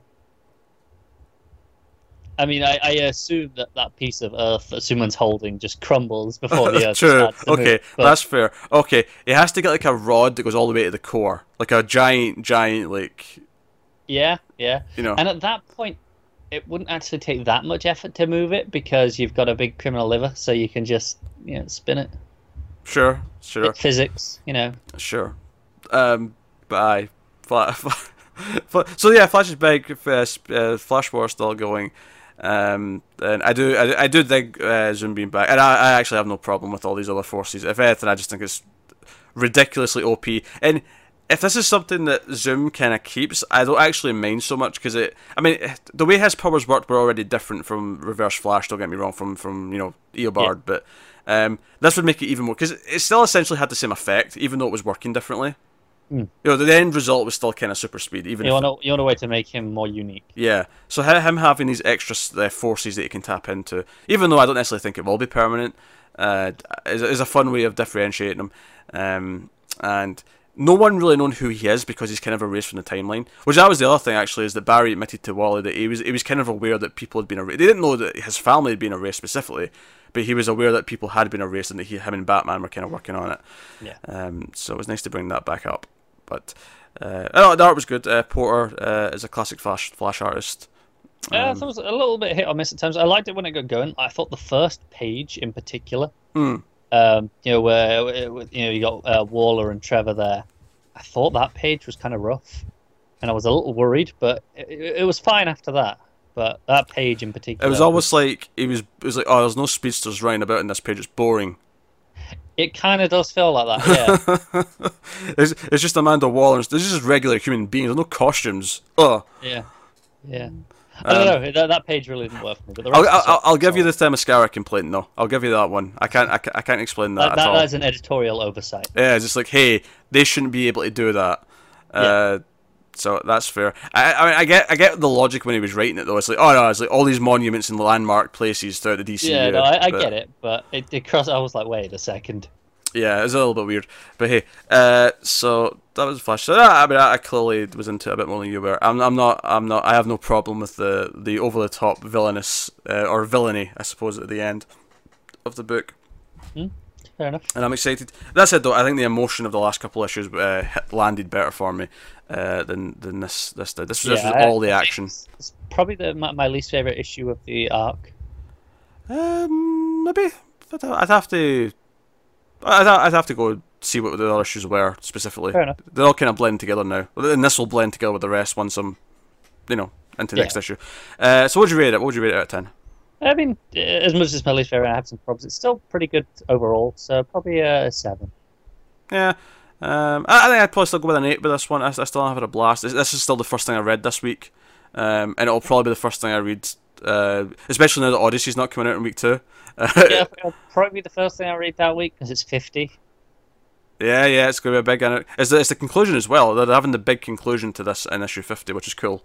Right, so that'll probably be the first thing I read. I mean, unless I'm tight on time and I haven't got time to fit in an extra long issue, but I can fit in a regular sized one. And I want to see where they leave Wally, and we're expecting them to go to like the Sanctuary because of Heroes in Crisis. So you'll probably be out of the book for a little while until Heroes in Crisis starts. You'll be in that, and then maybe we'll see where he ends up after that. When this supposed second Flash book that was rumoured materialises at some point. Maybe that's what we hear. I mentioned how maybe we'll get an Outsiders announcement. Maybe we'll get a Wave announcement. We'll get that Outsiders, but we'll get whatever's replacing Hal Jordan. We'll get that Flash book. We'll get. I'll tell you what, Batwoman's lucky that it'll be done by the time all these books start. Yeah. Because there's no way in hell I'd have been finishing it if it wasn't. Alright, we'll move on to the other sort of big new thing this week, actually. Teen Titans Special #1, Adam Glass writing, Robson Roca on art. I'd never read anything about Adam Glass before, and I'd heard some people weren't too fond of his previous work. So I went into this with kind of, okay, I'll go in with sort of like muted expectations, almost basically neutral. I was like, okay, I don't know if it'll be bad, I don't know if it'll be good, I'll just see what it is. Yeah, and where did you come out? Where did you come out? Oh, I asked first. I'm the host, I get to ask. Well, we'll sit here in a standoff. I went first in the last few, so... Alright, fine, it was amazing. Do you actually think that? No, I just wanted you to react to it, and now I know how you felt. No, I'd have been amazed if you thought, even if I thought this was, oh yeah, this was really good. Amazing is a strong word. It's a masterpiece. 10 out of 10. Throw Watchmen in the trash. This is better. And what did you actually think? It was okay. Like I didn't love it. I didn't dislike it. It was just kind of like it's actually really different from the Titan special because it's basically three different stories. Like there's a Robin story, there's a Kid Flash story, and there's an Emmy story, a Red Arrow story, and then there's like 1 page or 2 at the end of like Robin like I'm going to assemble a new team, and there's like a quick sort of page of like all the members. So obviously they're going to recruit the new people in the next issue, I imagine. But yeah, it had its moments. I thought the Robin story where he's not getting kebab. He did mention kebab at one point. He's getting, I think, soup at the Oxblood soup. There you go. That was it.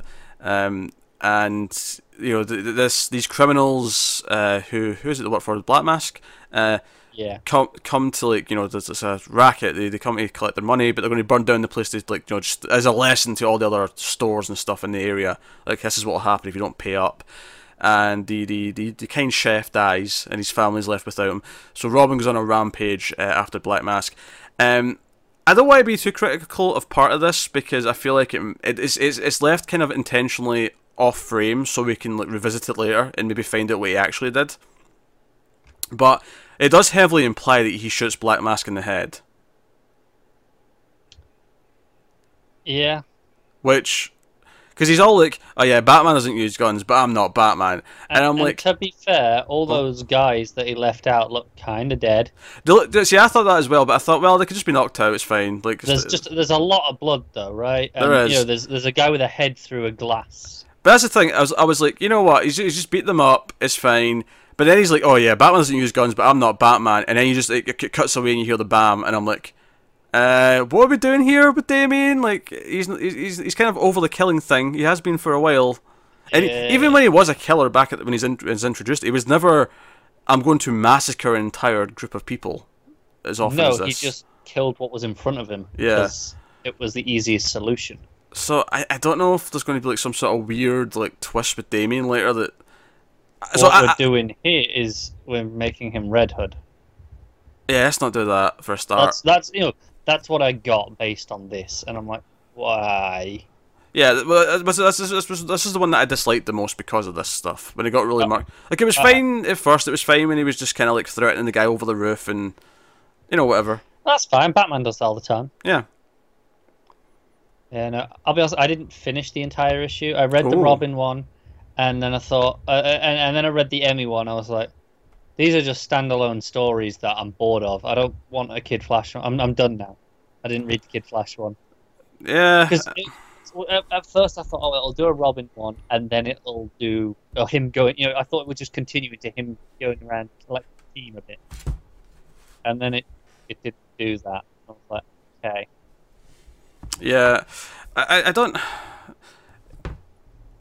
Yeah, I'm not super in love with it. It's kind of like it's not the worst thing. Again, like I feel like I said that a lot about the. It's pretty rough though, right? Yeah, Damian's especially rough. Like I thought the art in some places was kind of rough. Some of Damian's faces that he was pulling felt a bit. Yeah, off to Roka's me. done a lot of work on Green Lanterns, right? Recently. Yeah, Roka's done some good stuff in Green Lanterns. He's not a bad artist. That's the thing, because I was wrong with it. I thought it was Green Lanterns. We'd seen him a lot.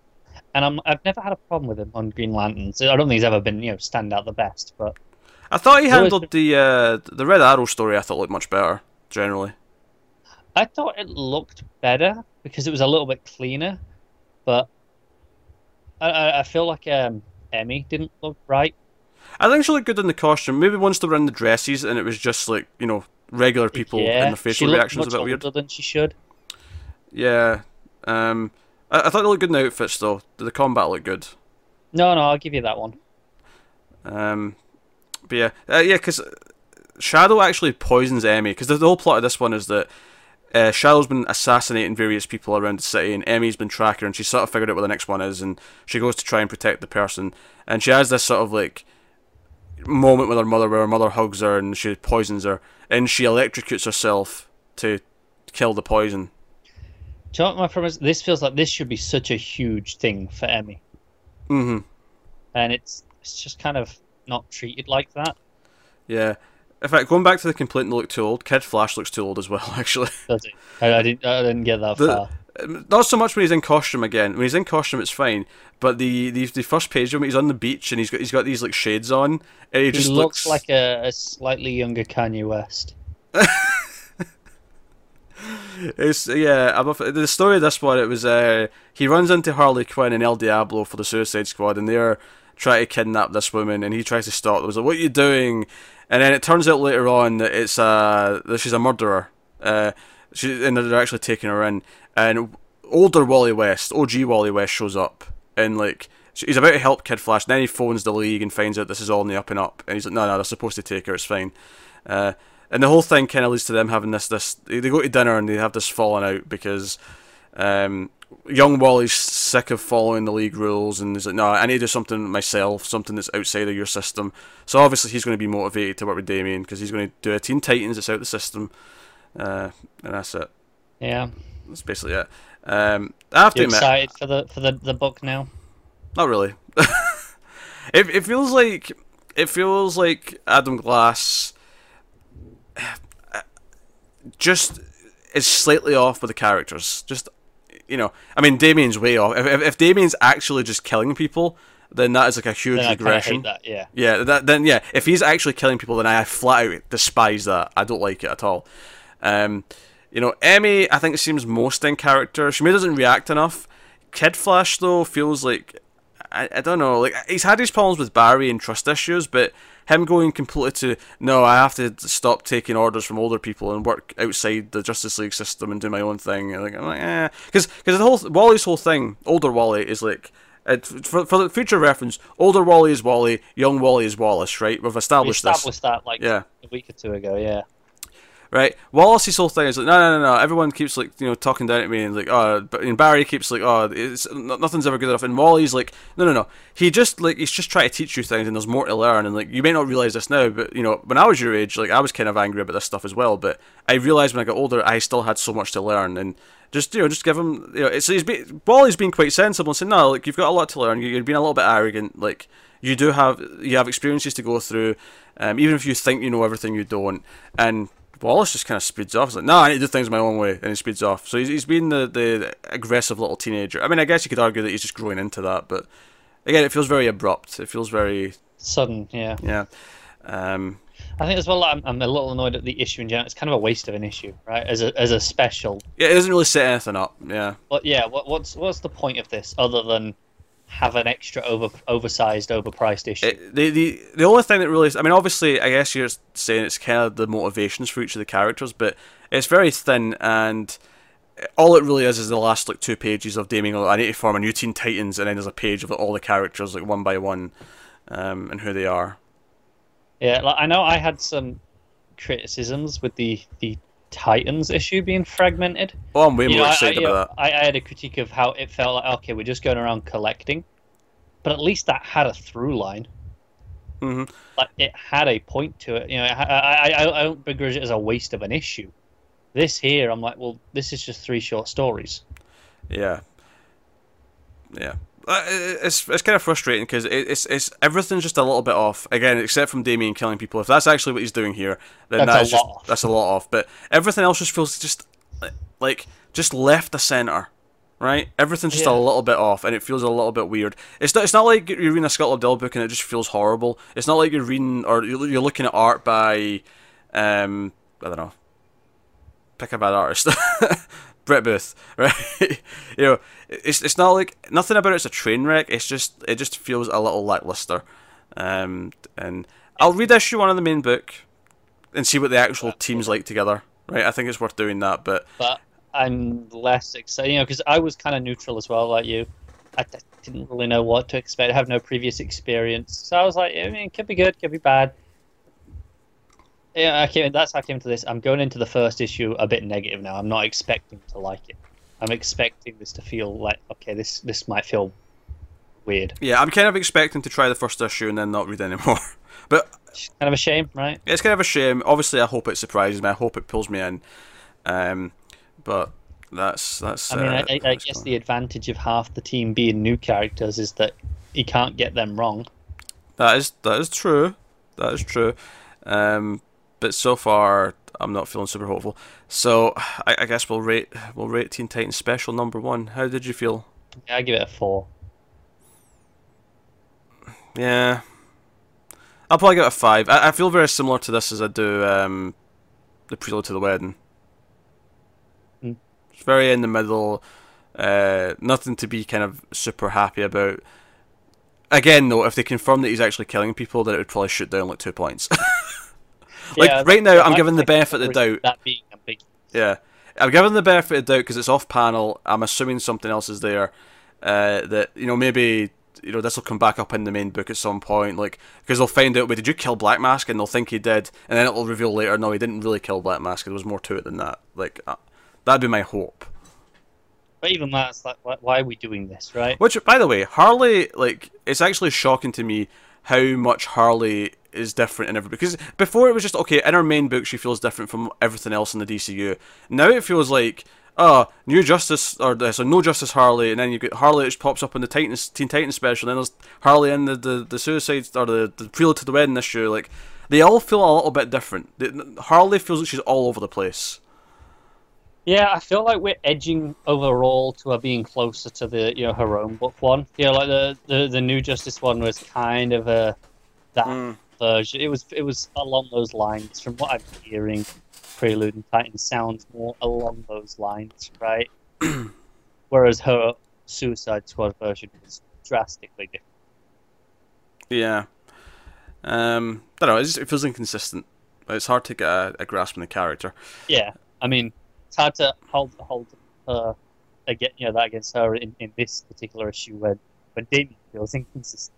Yeah. So I guess we'll move on then. We'll move on to Batgirl 24.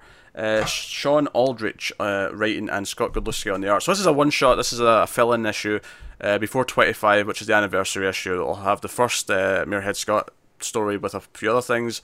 So again, kind of like Teen Titans Special, I had no expectations. I didn't really know who Sean Aldrich is. So I came to this just like, okay, we'll see what it's like. I came in going, Scott Godlewski's the guy who's been doing a bunch of Batwoman, right? No. What did he do recently then? No, because Batwoman's been... He did, that was Blanco, but did Godlewski not do an issue or two in the middle? Maybe he did an issue or two, but it was never... No, I thought he did between the two arcs. Maybe he did. Maybe he did. I can't remember. But it's been Blanco recently though, for the last arc or so. So I came in, and typically with these one shots, especially when I don't know the writer, I tend to err on the slight side of caution, where I'm not really looking forward to it because it's such an unknown. But sometimes it gives me any surprise. This ended up being okay. It was kind of like, I felt like it did a decent job of continuing the tone that Larson's had. It wasn't amazing, but it kind of had, like, because the plot here is that Batgirl's informed of like someone who used to go to high school with her is showing up in the hospital beaten up, and she ends up following him. And he's a coder, like her. So she was the second best at coding in high school, behind her. And it turns out that he's working, for some villains, and she fights her way through, thinking that he's being forced to do this, but he's actually, this is his plan. And I almost took a turn against the issue when it was like, oh no, he's actually evil and he's like threatening Batgirl. I liked it a bit more though when it turned out why he was doing all this. It's because all these guys work for Two-Face, and Two-Face is the reason why his dad died. His dad, because they set up early in the issue that his dad's also a cop, and like Barbara kind of related to him a little bit because like, oh, we both knew what it was like to have a dad as a cop and the fear that came with that. But then it spun back around when he activated the bombs anyway. Yeah, I didn't like that part. I liked when it was just about revenge, and it was this sort of sad tragedy of like he wants revenge on Two-Face. Yeah, I liked that part. And I like the final little joke as well. I thought Babs would be playing it a bit close with saying thanks for being alive to Commissioner Gordon. Yeah, that was a little weird. That was a bit on the nose. I did laugh though when she disappears. She Batman's out the scene and he's like, oh, I guess they all do it. Yeah. This does feel very much like one of the one-shots that Larson did between arcs. It does, Not yeah. Not quite as good. Not as good, yeah, but in that tone, in that vein, it's hard to complain too much. Yeah, it doesn't feel like a departure. I had a fun enough time reading it. I thought Batgirl's like inner monologue and some of her thought bubbles and stuff were fun little quirks and Yeah, stuff. I think that's a point. The thought bubble stuck around, which really helps it feel consistent with the previous stuff. Yeah, no. Some art things, some I liked, some I didn't. One, I just want to point out to go back to the review of Detective earlier on. How I mentioned the transparency. We got one of those. Kind of. They didn't use transparency, but they did the similar effect. It was a fight sequence of her moving through and then her at the front. It was just as she's following him into the lab, computer lab, and you get all the muted color versions in the background flowing through. Oh yeah, I like that panel. Yeah, no, I do as well. But that's an example of what I was talking about at the start. Oh, cool, yeah. No, I really like that. It almost feels like it's doing the Old Boy thing, where all this fight's taking place behind her, and then she's at the front, like, sort of like, alright, it's time. Yeah, it's moving on. It's good. Some things I didn't like is there are some points where the suit are in this really weird light, and it's supposed to be in shadow. I think it's a little bit before that I was referring to. Yeah, a couple of pages before that. It's supposed to be shadow. It has all like these dots, and it just looks like it's this weird color. It doesn't look like the purple sheen. The material looks different. Yeah, okay. I'll say my critique of the art would probably be I'm not really keen how the Two-Face looks. Yeah, I'm all right with the Two-Face. I don't know what it is specifically. Do you know what I think it is? I think it's the red outfit with the red face. Yeah, it might be, and there's no like half colours in the suit either. It's just it's actually a really normal looking outfit for someone. Yeah, like it doesn't look bad. I think it's just too much red in combination with the half face. Yeah, maybe that. It may be that.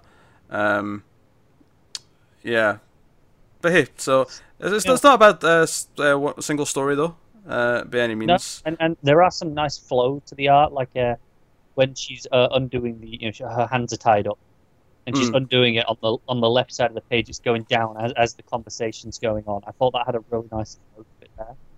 Yeah, I like that as well. So hey, I mean, I guess that's Batgirl. I guess we'll rate that out of 10. What are you thinking? I think it's a solid 7. Yeah, I agree with that. 7. Yeah, fine 7. So we'll move on. We'll move on to the Terrifics number 5. Jeff Lemire writing and Doc Shaner on the art. So Terrifics, we had kind of a one-shot story last time. This one is kind of returning because the villain that pops up in this was the one that was teased back in issue 2 or 3, right? When we broke away to the city in the World Cup. Yeah, I think that's what this was. I actually kind of like how the first several pages, they're all 4 panels, and you've got one's Terrific, one's Linya, one's Plastic Man, and one's Rex. And all their stories are playing out over the pages, one panel each per page. I like that. It's this sort of thing where, because obviously the thing in the plot right now is that they can't be more than a mile apart, or they get snapped back into place. Yeah, and potentially die. It's funny because I really like that, and I think when we shift away from that after those first 2 pages, we shift to 3. But I know it's because some of the characters meet up.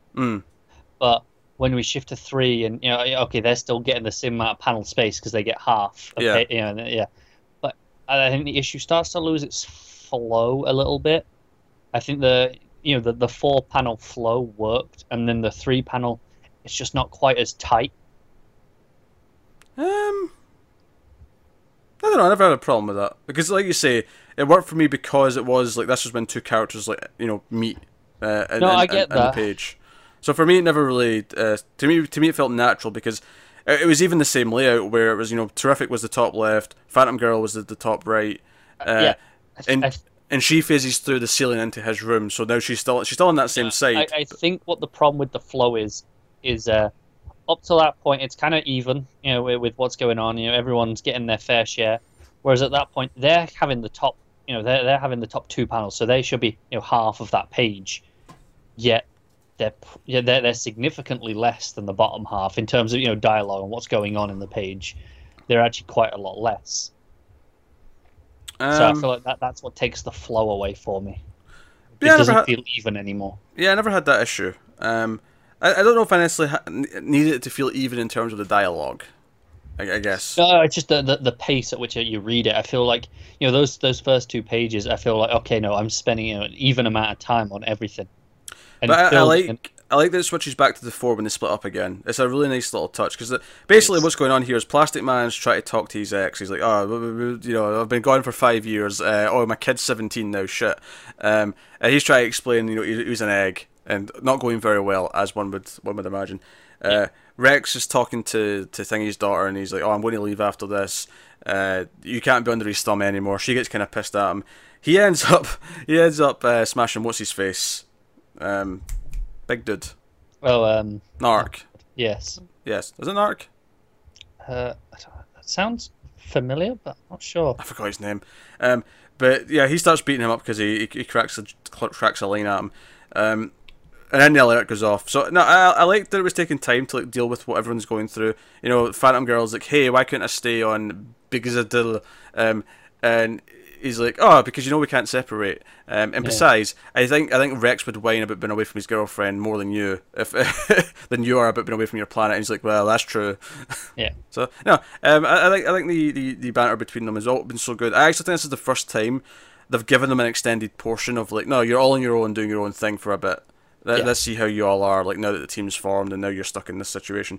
I also love the page when the alert's going off and it's like, between them, it's like, this better be good. But it's like all of them, like, throughout all their bits saying it. I really like that. So, then, of course, they get to the city and, you know, this character, like Rex, someone who has the same similar powers, is attacking the city. There's some fun stuff here. Rex becomes a big wall to try and protect the civilians and... Yeah. I think this is where my biggest problem with the issue is. Plastic Man just doesn't do enough in terms of, you know, when I've got Shayna doing my art here, I want him having fun with Plastic Man, but he mostly just stretches all issue. He does the one, the hot air balloon. Hot air balloon. That's about it. Everything else he's just stretched. That's a weird complaint to me. I don't know. I think it's disappointing. I feel like the whole point of having Plastic Man is to play around with the different things that he does. I don't know. That feels like a weird complaint to me. No, it's the same as, you know, when you don't like when Green Lanterns, when they always use the same things over and over. It's like, you want to see some variety. Did I say that? I thought you'd said that before. Maybe I'm. If anything, it's the opposite. I hate when they get overcomplicated with it, and I like that they use simple things. Fair enough. I thought I maybe mismixed you with someone, but. I feel like have some fun with him instead of just stretch. I feel like, I don't know. It never stuck out to me. Like I feel like you know, he's been doing so much of it throughout the book. I don't think necessarily in one issue it's a big deal if there's only one or two actual like shapes that he does. I think that's why it sticks out, is that it's been so consistent with all this constantly changing, whereas here it's once. Well, it sticks out to you. I never noticed until you said that there. It never even occurred to me. It stuck out to me. I was having fun with the action. I think it's really well drawn. I thought like Rex's face on the wall was pretty fun. And I think that's maybe why it doesn't stick out to me, is because they're doing more wacky things with Rex in this issue. You know, this is way wackier than he typically gets with these formations. And we get Algon, the ancient elemental man, who kidnaps Rex, and the rest of the team are like, shit, if he takes him away, we have to go with him because we can't separate. And they end up getting trapped, fighting like various almost like. Yeah, the portal seems to have taken them to different places, right? Yeah, it's like, and I think they're all like, it's all stuff that's specifically like targeted at them. Yeah, it's all different elements. Because Plastic Man goes to like a rocky looking place. Phantom Girl goes to like something that's all kind of like smoke. So does Mr. Terrific eventually, but his is all green. Type of smoke. Yeah, his is almost like in space looking sort of thing. His looks toxic, whereas hers looks more like. Well, there's like an army coming out of hers, right? You know, when you go to the next page, the final page. Yes. There's like an army with swords coming out of it. Yeah, you're right. Yeah. They're gas ghosts. We have a big thing. You know, the Rocky place has essentially the Thing from Fantastic Four smashing Plastic Man in the head. I actually love that his head just is a big puddle and it just says splurt. Yeah, it's a good sound effect. It's a great sound effect. So Elemental Man here. What's his name? Algon. He wants Rex to replace him so he can get out. This was all a trap to lure him in so he can grab him and replace him. And there's also an elemental dog running around as well, by the way. Yeah, I hope elemental dog sticks around because that's a nice little addition. That's a fun idea. Team pet. So that's how I've been the issue. No, I had a blast. I think For me, this book's just going up. I wasn't expecting such criticisms coming into this discussion. I still like it. I think it's pretty good. I just, had a few little things here or there. Yeah, I don't really have any real complaints. But I guess the only thing is because it is such a book of big panels and full page spreads, and it's a lot of them are just 2 panels per page or 3 or 4 panels. It is a very quick read. Like I flew through this. It is, and that's the end of Shayna on the book. But the upside to it is when you really like the art, you really appreciate all the big space for all these pieces to really shine and do that. And I think the characters are getting better defined as we go. I think he's really getting a solid footing. The last issue might still be my favourite of the book so far, but this is probably, close. This is probably like second place. Fair enough. Not that I'm going to keep ranking the book every issue because that'll get really too many. difficult eventually. But no, for me to go straight to straight. This is. It's not the most exciting book to read in the week because it's not a big event book, or it's not like Flash Wars, like changing the fabric of the Flash, and it's not we're setting up the Outsiders in this book. But this is like the really solid, dependable thing. Like after the 2 or 3 like big hitters of the week, this is what I read because this is the solid, dependable book that's just good fun. Yeah, definitely. So that's terrific. So I guess we'll rate the book out of 10. What are you giving it? I give it 7. 7. No, I'm going 8.5 on that. I really like that. To be honest, I'm really hovering around that 7 region this week. You're being a negative Nancy. I feel like you're hitting me with lots of. Ever since that stupid cross complaint in Batman a few weeks ago, you've really dug into these little complaints. I don't know. I'm feeling them. I'm just. I want a cross gate. Poll. I stand by that cross complaint. I mean, it's not so much if you agree that it was missing and therefore it's a problem. More so much, do you care that it was missing? You should do. I want opinions on this. On Batman, was it 48? That was the issue. Yeah. Do you care about the cross? Is Connor being a negative Nancy? Big deal. A big deal to me. Yes. Some of your complaints. Jeez. Do you know what? It might just be the hot weather. I'm in a bad mood, and I'm just reading everything. You're in a bad mood. Look at that, detective this week. You picked that one thing. I mean, you claim this is not what you meant, but at one point you said, if they just fixed this, the entire issue would be gone. You know full well I was referring to issue as in the issue of that problem. I did not mean the issue of the comic. You've been just outright negative. You're extrapolating out of context there, and you know it. All right, we'll move on. We'll move on to you talking about Hal Jordan, the Green Lantern Corps number 47, Robert Venditti writing, Fernando Pasarin on the art. So, go on. Yeah, it's a little bit of a mixed issue again, actually. In the sense that it's a little bit too fragmented. There's just I can't fight you on this one. I didn't read it, so there's just a bit too much going on for one issue because we're dealing with all of the plots except John. So we've got Hal. We've got Guy and we've got Kyle all going on in the one issue. And I feel like it suffers a little for that because there are completely separate plots. They're all in completely separate places in the universe. So, I mean, it's a bit much. But so I'll take the Hal plot, which bookends it. It definitely starts it. I'm pretty sure it ends on Hal as well, or barring the epilogue tease. But Hal is on the planet where he made his ring at the start of this run. Was that in the Rebirth issue? Yeah, because I read that. Yeah. So he's on that icy sort of planet, and he's with Hammond. And we left the last issue with Hammond kind of taking over his mind and wiping it blank. He didn't know who he was. And Hammond's just like, oh, you're Hal. We're friends. And Hal, he has a little voice in his head being like, oh, don't listen to him. Hammond's messing with our mind. And he's fighting back against can't trust Hammond. I mean, he did build a park full of dinosaurs. People died. Yeah. That's your fault for not mentioning Hector. It could be John Hammond. We don't know. I think the fact that we're referring to a Green Lantern book and not a Jurassic Park book is usually good enough. I feel like there's a crossover in the making here. I'd pay good money to see them to form some constructs around some dinosaurs. Give me that book, DC. But to continue on to this plot, I'll jump later in the book. he keeps fighting back, and it turns out like when he created the ring on this world, he actually changed this planet. It was that powerful, and there's like this remnant of his will still in the planet, and that's why he brought Hammond here in the first place. Is that if Hammond tried anything, this would be the place where he'd have the best chance of fighting back. And you have this great page of he sees this Green Lantern version of himself because he's in his civvies at this point, and it reminds him who he is. And it's like, no, we're Hal Jordan, and then and then he's back, and then Hammond's like, right, okay, I'm the God Brain, and you're strong enough to resist my powers. Do you understand all those guilt that the thoughts that you have about, oh, maybe I should kill them? The fact that you can resist me proves that you can resist those thoughts. That they're just feelings and thoughts, so that you'd never actually act on them. So you're okay. You're still a good person. Cat's fine, just for the record. Cat's fine. As I didn't care.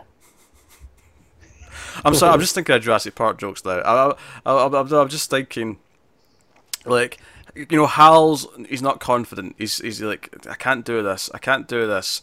How am I supposed to do this? And then Hab is just going to go, life finds a way.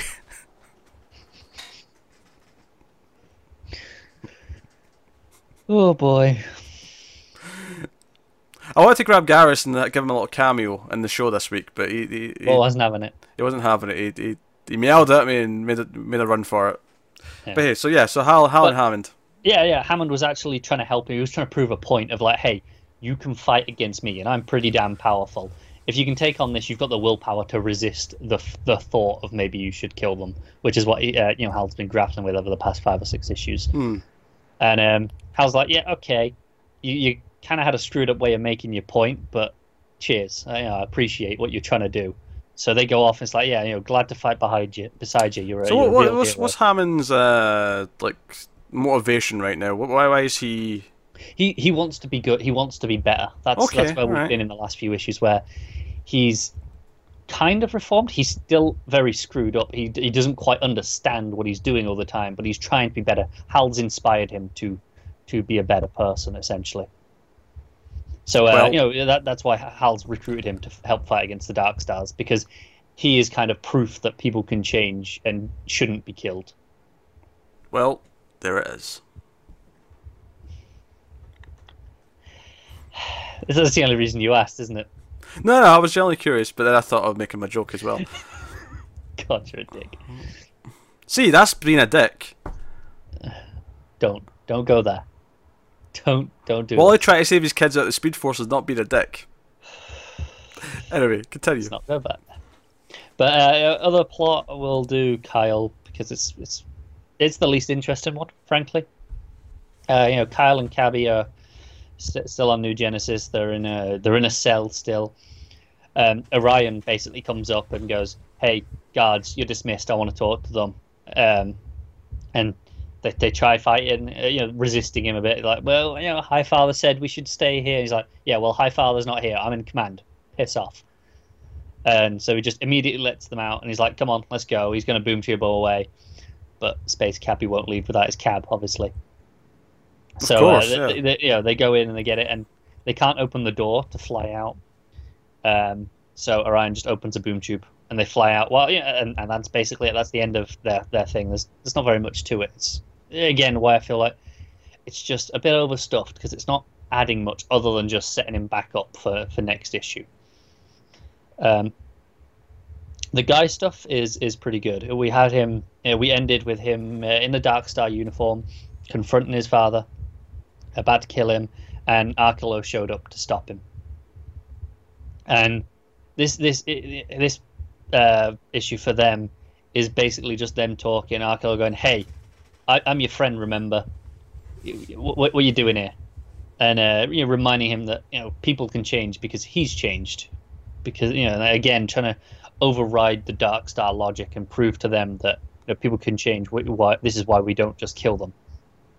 And eventually, he breaks through to it when he's about to blast Arkleo's face off. He's beaten, he's bloodied, and Arkela's like, hey, if you really want to kill me, then but I don't think you want this. You're my friend, and Guy has a little tear in his eye, and his willpower overpowers the Dark Star, and it turns out he put it on intentionally. He drew it out because he wanted to get inside. He talks about the hive mind that's in there. They're all talking to each other. It's a riot mentality with a badge is the phrase he uses.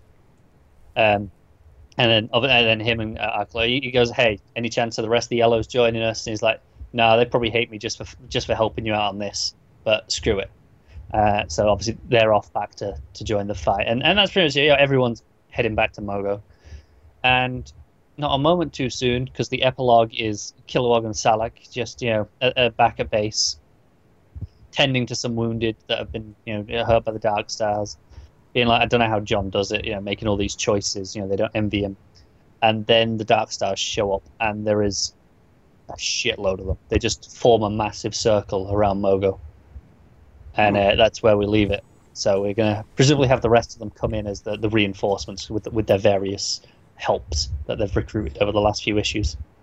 Yeah, because we're getting, 50's the last one of this run? 50's the last one, yeah. So we've got 3 more. Interesting. Yeah. That sounds. It's nice that all 4 lanterns are getting some time. I mean, that's nice. It is. No John in this issue, but his stuff with Zod's kind of done. Yeah. It's just on his way back. Yeah. Plus, you're getting your John fix in Justice League now as well. So. Yeah, no, it's true. I think, like I said, art's pretty solid.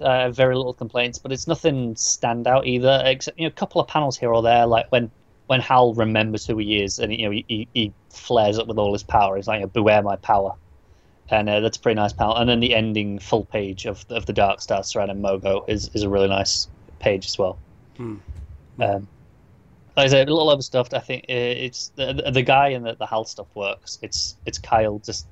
It doesn't add anything other than he's heading back. It didn't accomplish anything other than I mean he's got Orion, but he didn't have the same arc that the others went through. He just showed up, went, "Hey, Orion, do you want to come and help?" That was about it. Well, you're in it then. I give it a 7. All right. That'll take us on to Mera, Queen of Atlantis, number 5. Dan Abnett writing, Lan Medina on the art. This is me and Matt read this, but Matt's not here, so I guess it's over to me now to talk for some time. So we're in Zebel, and they're trying to Orm and Mera are trying to convince the king to just join the fight, go after Wrath, and Orm and the king are kind of talking together, and it sounds like there's going to be conditions, and what's Orm going to deal with, because Mera has a little what appears to be a fight at first, but it turns out this was a wanted sparring session with our whole trainer who trained her when she was younger, so there's a camaraderie there and whatnot, but the whole thing is ultimately they go to see what the decision is. The king's announcing what the choice is, and it's we will go and fight Wrath and strengthen both Zebel and Atlantis under a condition, is that Orm becomes king of Atlantis once this is over. It can't be Mera, because at first they just say it has to be we can't have you, a traitor, being seen leading our forces into battle. It has to be Orm, and she's like, okay, I'm hesitant, but fine. If you have to have that visual, that's fine. But it's and he has to be king at the end of this. It's well, wait a minute.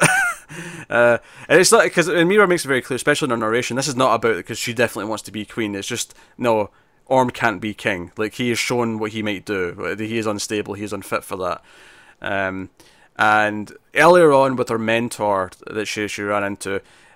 He was like, remember, they're going to try and betray you. Don't trust your grandmother. Don't trust the king. But remember the rules and the traditions of Zebel, because they will not break those. And basically, all the soldiers, all the troops are all around her. And no, you can't fight all of us, Mera. You may be powerful, but you can't fight the entire nation. And she's like, all right. In that case, I challenge Orm to trial by combat, because they have these strict traditions, these strict rules. So. And shit, could she do this? Well, it's the rules king, and it's okay, so she can actually fight Orm now for the throne of Atlantis, and so that's where we'll get into now. So this was issue 5. So we're getting into the final issue, and it's going to be her fighting Orm in trial by combat in Zebel, for because that's the other thing. Actually, I even forgot the darkest part of this is that and wanting him to be king, they want to connect the lineage. So they're going to like, or they've kidnapped Tula from land, because we got that at the end of the last issue. Like people were grabbing her off the beach. Orm has agreed to marry Tula off, his sister, to the king of Zebel. And Mira's like, "What? Are you serious? You're going to marry off your sister against her will?" And Tula's like, "What the hell, Orm? No." So she's also fighting for Tula, so that she doesn't get married off against her will. Who's also trying to fight back, obviously, but again, entire army. That was fine. I mean, again, I think this is a solid little like side book to the main book. It's nice to have. I think it was in danger of being more interesting from the Orm stuff, and it was for the first couple of issues. I think having this conflict come out maybe it spins it back around to feeling a bit more Mira focused, because okay, now he's the bad guy, and now she's the one who has to kind of like fight and sort of save the day. So that's good stuff. I mean, nothing amazing. The art has been consistent as it's been. Again, it's more in style with the sort of the house style that's been there since John's had it, rather than the current Aquaman book, which has been kind of full on Cedric style. But if I'm going to rate it, it would probably be probably a 7, something like that, 6.57 in that range. Nothing wrong with that. Yeah. No, it was a fine read, but not blowing. But it's an easy read as well. Like I got through it, and it was a nice, breezy, enjoyable read. So we'll move on to the Silencer number 6. Dan Abnett again, writing with Victor Bogdanovich on the art.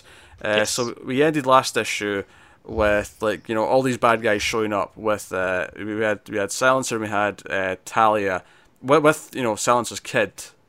And Honor's kid sitting there, which was actually the tease at the start of the first issue, all the way back in issue 1. So the kid's in a bubble, in a silence bubble, behind the table, whilst Talia and Silencer are taking on the hordes.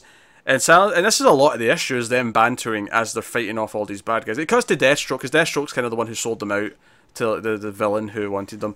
But it's mainly them like bantering and like her like saying, "Oh no, I want out of this," and you drag me back in, and "Oh, that was you, Talia, who ordered that hit, and now they want against you because you did you killed one of your sort of sub bosses and whatever."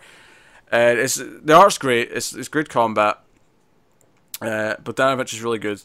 And it's all, and it's all about the ending for me, because Talia goes for her kid, and Honor does not hesitate. She just turns Talia around and stabs her in the chest. I really like that. Because it was kind of like, okay, she's got bite. Like, it's not just that she's a good fighter against bad guys, she's got bite. Like, and Connor's muted, I can't hear a word he's saying.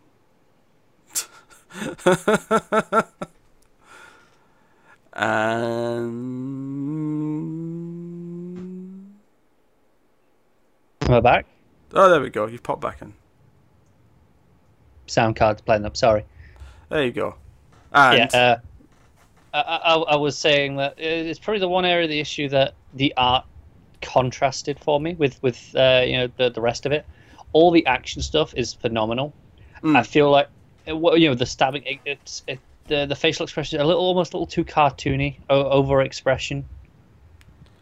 Yeah, that's probably fair. I think it's not bad art. It's just at odds with the rest of the issue for me. That's fair. I think for me, I love that moment because I just wasn't expecting it to go that extreme. Like I wasn't expecting it to actually take Talia. What I'm complimenting here is I guess the writing and like the choice to do it. The scene, the choice that she makes to do it. The fact that she doesn't hesitate, she just does it. It's like, no, you're going after my kid? No chance. The eyes are a bit wide. It's a little bit overexpressive. Certainly isn't bad though. No, it's definitely not bad art. It just, like I said, especially when you a couple of pages later you get out into the car and we're playing with all the shadows and we've got all these these stuff going on. Can I also say, like, so in the middle of this, because obviously they're fighting all the bad guys at first, and then after they're all done and they're conflicting, and she's like, "Oh, you ruined my life, like the life I built with my son and my husband. You basically took that from me." And then they start fighting each other. So again, good combat, really lots of good speed lines, stuff like that.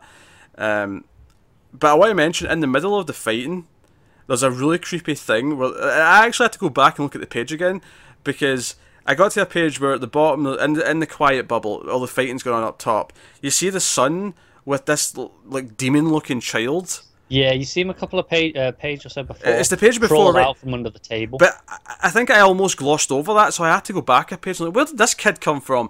And I went back and he's like, oh yeah, there he is. He's like creeping out from under a table. And then playing with his Justice League of China dolls. Yeah, he comes to the kid, and then he's just gone. I'm like, man, that was really weird. Almost David Lynch-esque, the way this creepy little kid just kind of appears. You used it for some great layout stuff. There's a few times where that was one page where they have the two kids in the bubble at the bottom, and then the four panels above it, like in the streaks, and the next page as well, where you've got Talia and Honor just at the bottom, and the action behind them. Actually, I really like the layout. It's after she's left, and she's left the kid in the car, and she goes back to checking Talia, and the body's gone, and clearly she's been taken to go put in the pit or whatever, and I just like that layout. I like how the panels get smaller, and you get that big wide shot, the silhouette of her running back. And that's the smallest one, yeah. But it's the smallest panel. It's like her world's really small, right? I mean, hell, even the sun setting behind her is like perfectly, around her. It is. So really nice touches, and even just like her in the shadows in the following page when the kid's in the back seat. Yeah, the kid's in the light. Yeah, and that's when she's back in the dark of the world now. Yeah, I mean, then we actually cut to who this kid was, and he's with this other woman. What were they called here? They were. It was on the final page. Grave is the woman, I think. Yeah, because she's the older one. Yeah, and Cradle, Grave and Cradle. That was it. Cradle in the grave. Yeah, or Cradle to the grave, typically. So they've got like a mysterious benefactor who's like wanting them to go after Silencer, and mentions their father. Hold on. Gil may be dead, but I'll ensure my life's work is less efficient. Blah, blah, blah. Where was it? There was something about his father. He mentioned his father. Maybe am I imagining something? Maybe. I don't recall this. Oh yeah, my father's life's work sees fruition. That's what it was. Oh, yes. Okay. So this is Gil's kid, I think. Yeah. But yeah, so they basically like roid up in the last scene, right? I'm not sure exactly what they're doing, but the baby becomes almost like Drax from Guardians, but with like tech on him, like with this like pipe going across his like chest. It's Mad Max-esque, isn't it? Yeah, and then the old woman becomes younger, but really like evil and gothic looking. So yeah, we got some wacky new villains here. I mean, assuming they're new. I mean, if they've popped up before, by all means, fill us in. But new to me as well. So yeah. Certainly don't recognise them. That was because I think the fight is really impressive with Talia, and I had a lot of good moments. I loved the choice for her to stab her, and obviously at the end, Silencer's like forming this plan. She wants to hey, we're going to go on vacation. I bought tickets, and she claims she won them, but she didn't. And she's like, we're going to go to this theme park, Action Land, but that's conveniently near Talia's old grounds, and she wants to kill Talia and take just stop Leviathan completely. That's her plan, but. No, that was a solid issue. Good fun. But the creepy kid is the part that really stuck out. I was like, who's just this creepy kid? It comes out of nowhere, doesn't it? Like, yeah. Even just out of the tape, it's like, where's this kid coming from? I think what's so effective about it is the idea of introducing a new villain, but meeting the kid first. Like it's not with Silencer, it's with the kid, where he's like vulnerable, and it's just the kid coming and talking to him. It's a classic horror movie almost technique. It is. But yeah. I think that this book's like it's been a John Wick book up until now. But this was like out of a horror movie. This little moment, so yeah, no, it was a nice touch. So yeah, what would you rate it? What would you give Silencer? I think it was really good. I'll give it 7.5. Yeah, I'll agree with that. 7.5. I think that's right in the money. All right, so we'll move on then to the final book of the week, and this is the Connors Corner book of the week, because if you do not know, we have a Patreon, patreon.com/MailFuzzTV, and over there there's a bunch of perks. You get the bonus episode per month. This month is coming up actually in the next few days. It may actually be in the first couple of days of July. We're a little bit behind on a few things this week, but one of the perks is Connor's Corner, in which someone gets to spend a little bit more and they get to make Connor read a comic book of their choosing. And this particular pick is for Red Hood. We've had this one going for a long, long time now. Because you actually read up to issue 6 of your own volition, and you have been forced to read issue 7 onwards, and now we're at issue 22 this week. So that is exciting. Scott Lobdell writing, Dexter Soy and Alison Borges on the art. And there's a Peter equivalent to this as well called Peter's Pick or Lack Thereof. So you can also make me read things. You got the first taste of that last week. I did. I read Hawk and Dove issue 1 last week from the New 52. Did not particularly care for it. So here's where I mean, Connor's been pretty negative this week, and I feel like this is where I expect him to be negative. So this is where he really surprised me. He's going to be like, no, this was the best thing ever. Watchmen, throw it in the trash. Right, here you go. This is where I'm going extra negative. Oh dear. This, I've been pretty negative. I didn't even finish the Teen Titans special, and this is still by far the worst thing I read this week. This is... But to be fair, you have to finish this. I mean, you wouldn't finish this if you had the choice. No. Wouldn't have started if I had the choice. This issue is such a mess in its structure and its flow. Like, I don't understand. We start where we finished last issue, with Jason, the Penguin Casino, taking out all the guys and whatever on his escape. And he's talking to Penguin, going, you're gonna take, you're gonna work for a cut of your money. I think, well, yeah, you're gonna be working for me, Penguin, and you'll get your fair share. And Penguin's not happy. Obviously, it's like, well, you want me to have a take of my own money? Yeah, that's not happening. Because there's no way you walk away from this without. And then he turns around and he's Batmaned out with the money, obviously. And then we cut to a flashback of Artemis, and this is the other artist here. I'll talk. I talk about Dexter Soy all the time. You know what to expect. He's always reliable, right? Borges here it's okay. I'm not entirely sure why this flashback's here. It doesn't really accomplish much. It's Artemis a few years ago, and basically it just shows that at one point she was a bit of an assassin, for hire, and Lex hired her to do a job. So Lex knows who she is. That's basically it. I thought the style of it was alright. It's mostly kind of black and white, very muted, except her hair is still in full colour. Right, and these are the parts that are Borges?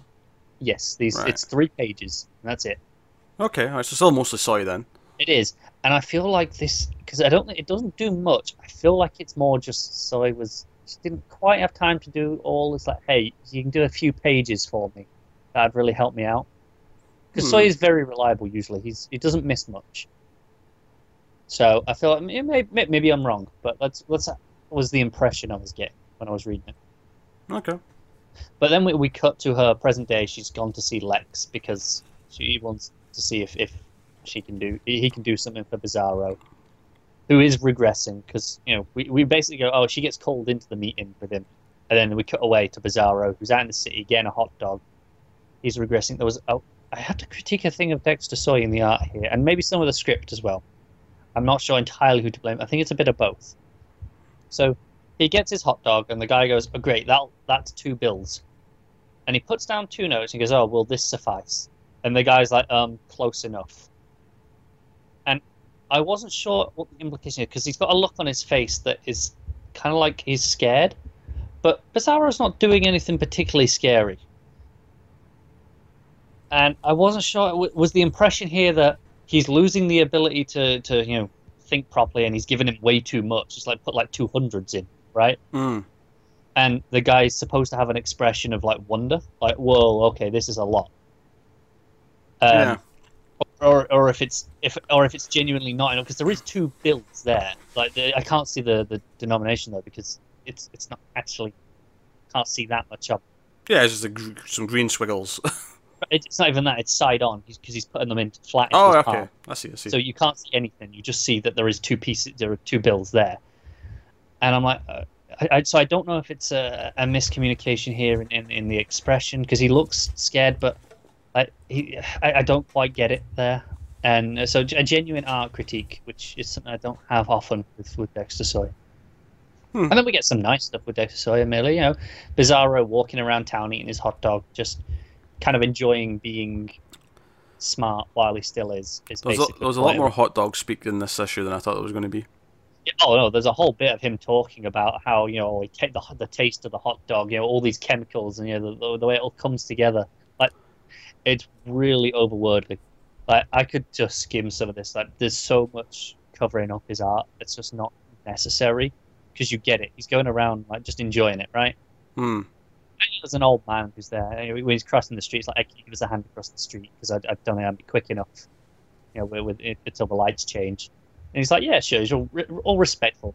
He's still around his very Clark Kent sort of look in the suit and the hat, that classic look. It's so he kills that look. It's fantastic stuff. But slowly, Bizarro's he's walked through and he's losing his mind, and it gets to a point where he's kind of lost. He realizes he doesn't remember his way home.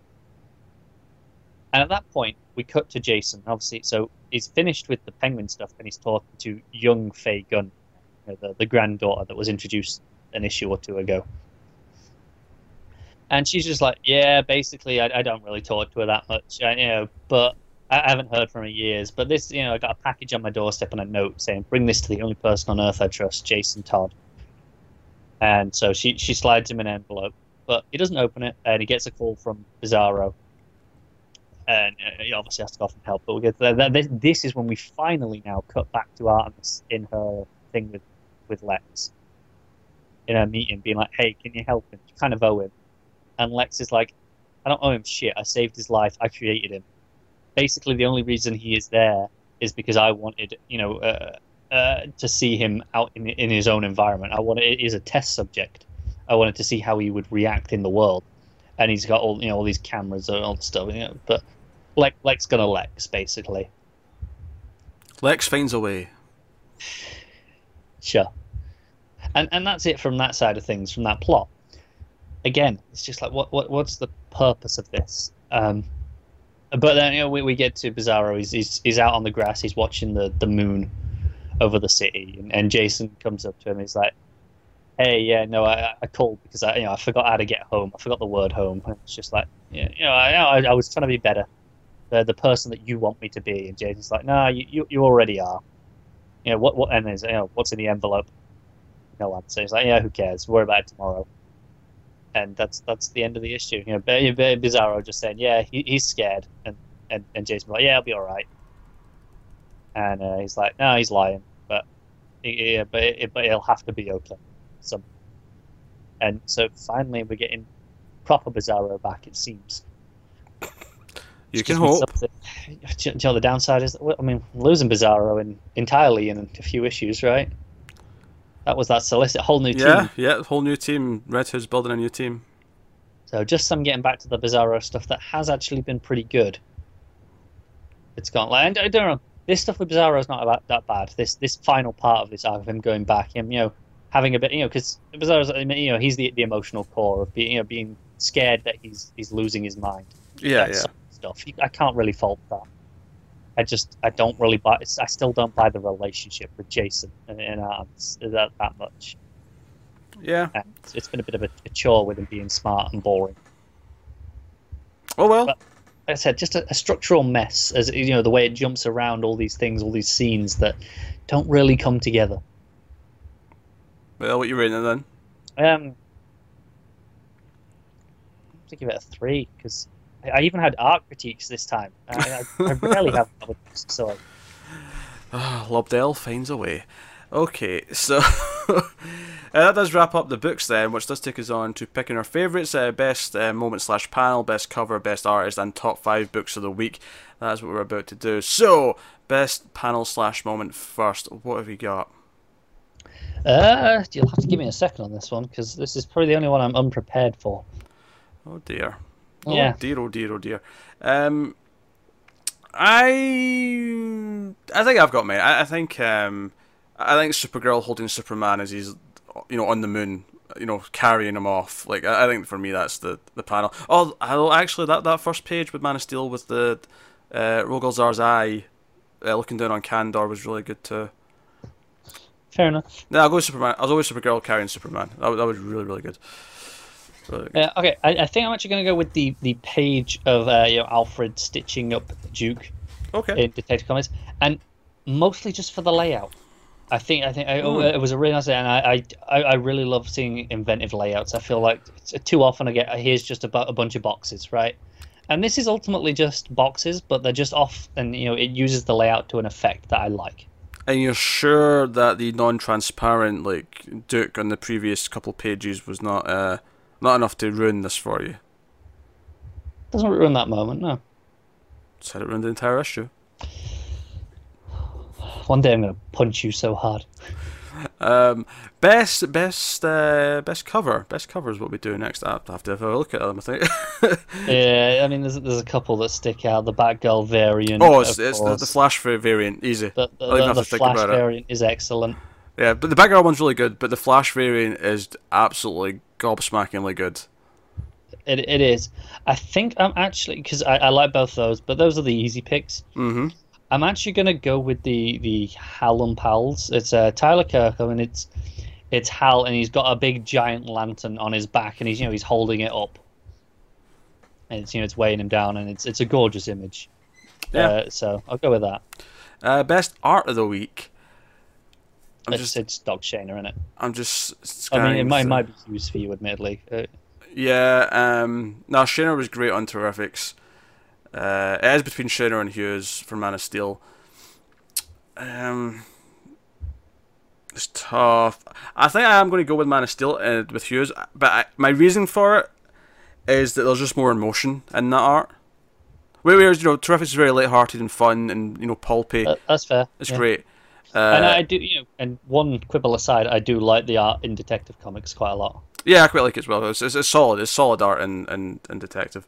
Again, especially the stuff when it was, the TV stuff was good. The Batman with the getting out the smoke bomb and stuff. All of that played really well. It was all really, and it was all told in the art. It was all, you heard the narration, the recording playing, but how Batman was feeling and how he was reacting to it was all in the art. And it played well. So, but no, I think Hughes for Man of Steel's taking it for me. I feel like had I been reading Man of Steel, that would have been a potential from me, because I do like Hughes art a lot. But I'm staying with Shayna. So that was just the top 5 books of the week. Connor, top 5. Yeah, okay. I guess I'll start with Detective, then Flash, Batgirl, Hal and Pals. Isn't that 5? That's 4, isn't it? Detective, Flash, Batgirl, Hal and Pals. I could have sworn there was one after Detective, but never mind. Maybe there was, and I'm forgetting. But do you know what? I am forgetting Silencer. So I think I'll actually go Detective, Flash, Silencer, Batgirl, Hal and Pals. Right. Okay. I think I'm going Man of Steel at number 1, and then Terrifics at number 2, and then then Flash number 3, Detective at number 4, and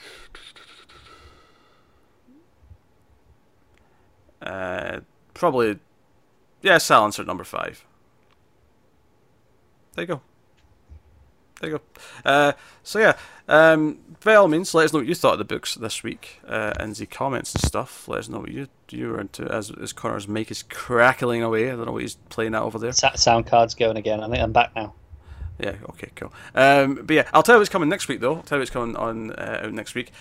So on the show, we will be discussing Man of Steel number 6, the final issue. Matt is back for it, don't worry. So the biggest Superman fanboy on the show will be here for it. We got Batman 50, the big wedding, extra sized. Should be exciting. We have Catwoman number 1, also exciting. We have Justice League number 3. We have Green Lanterns number 50, the start of the new run with Darren Jurgens. We got Green Arrow 42, Nightwing 46. We have Teen Titans 20 apparently. So that we actually don't have to wait very long for unless it's been moved. Just checking to see. Justice League, Man of Steel, Nightwing. I think it's been moved. It's been moved. Okay, right. So no Teen Titans then. All right, I shall delete that. And we get Deathstroke 33 as well next week. Also out, but we will not be reading, is Curse of Brimstone number 4, Harley Quinn 45, and The Unexpected number 2. Although Connor will get to Curse of Brimstone number 4 in a couple of months as part of Connor's Corner. Yes, I will. Unless Tyler changes his mind, he might change the book. It could do that for you yet. Could make you read it. Do I know? I think it's interesting. It's usually, obviously, if you've been following the show for a while, you'll know the format is number ones kind of get a spotlight at the start of the discussion. Yes. But it's kind of impossible to do that next week. We can't discuss Catwoman until after we've discussed Batman. Oh, absolutely. It even tells you on the cover to read Batman first. So that's fine. That's okay. If it tells us that's what we need to do, that's what we do.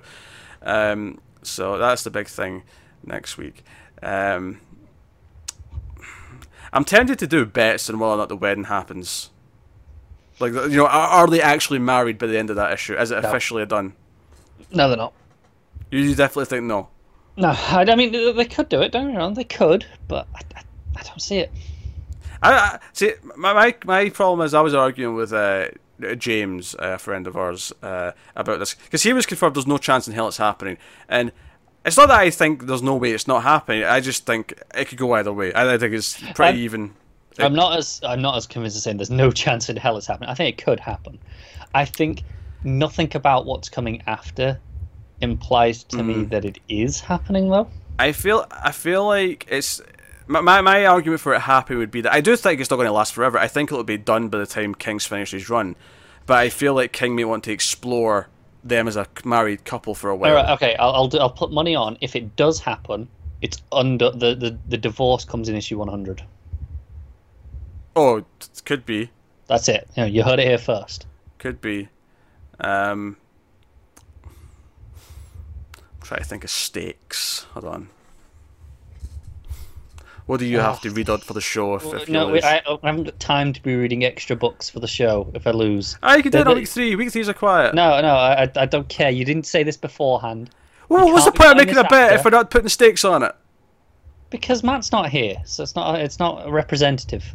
He'll have a laugh about it when he comes back, and he'll find out what you've been forced to read. No, because I ain't got time to read extra books, even on a week 3. Ah, God, you're lame. He's lame. I try to do it, folks. I try to trick him into reading something bad, but he's not having it. No, I'm not. Alright, fine. Oh, God. I can't wait until Matt's back next week. You're such a... Well, I'll make a bet with Matt. Spoiled sport. You can play an all episode, that would take part in the activities. I have only been properly negative on a couple of books. I've had nitpicks here or there. They don't been the best issues, but most of them I've given like 7.5s.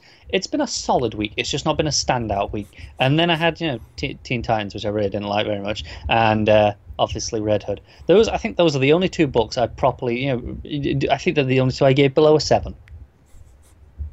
So screw you.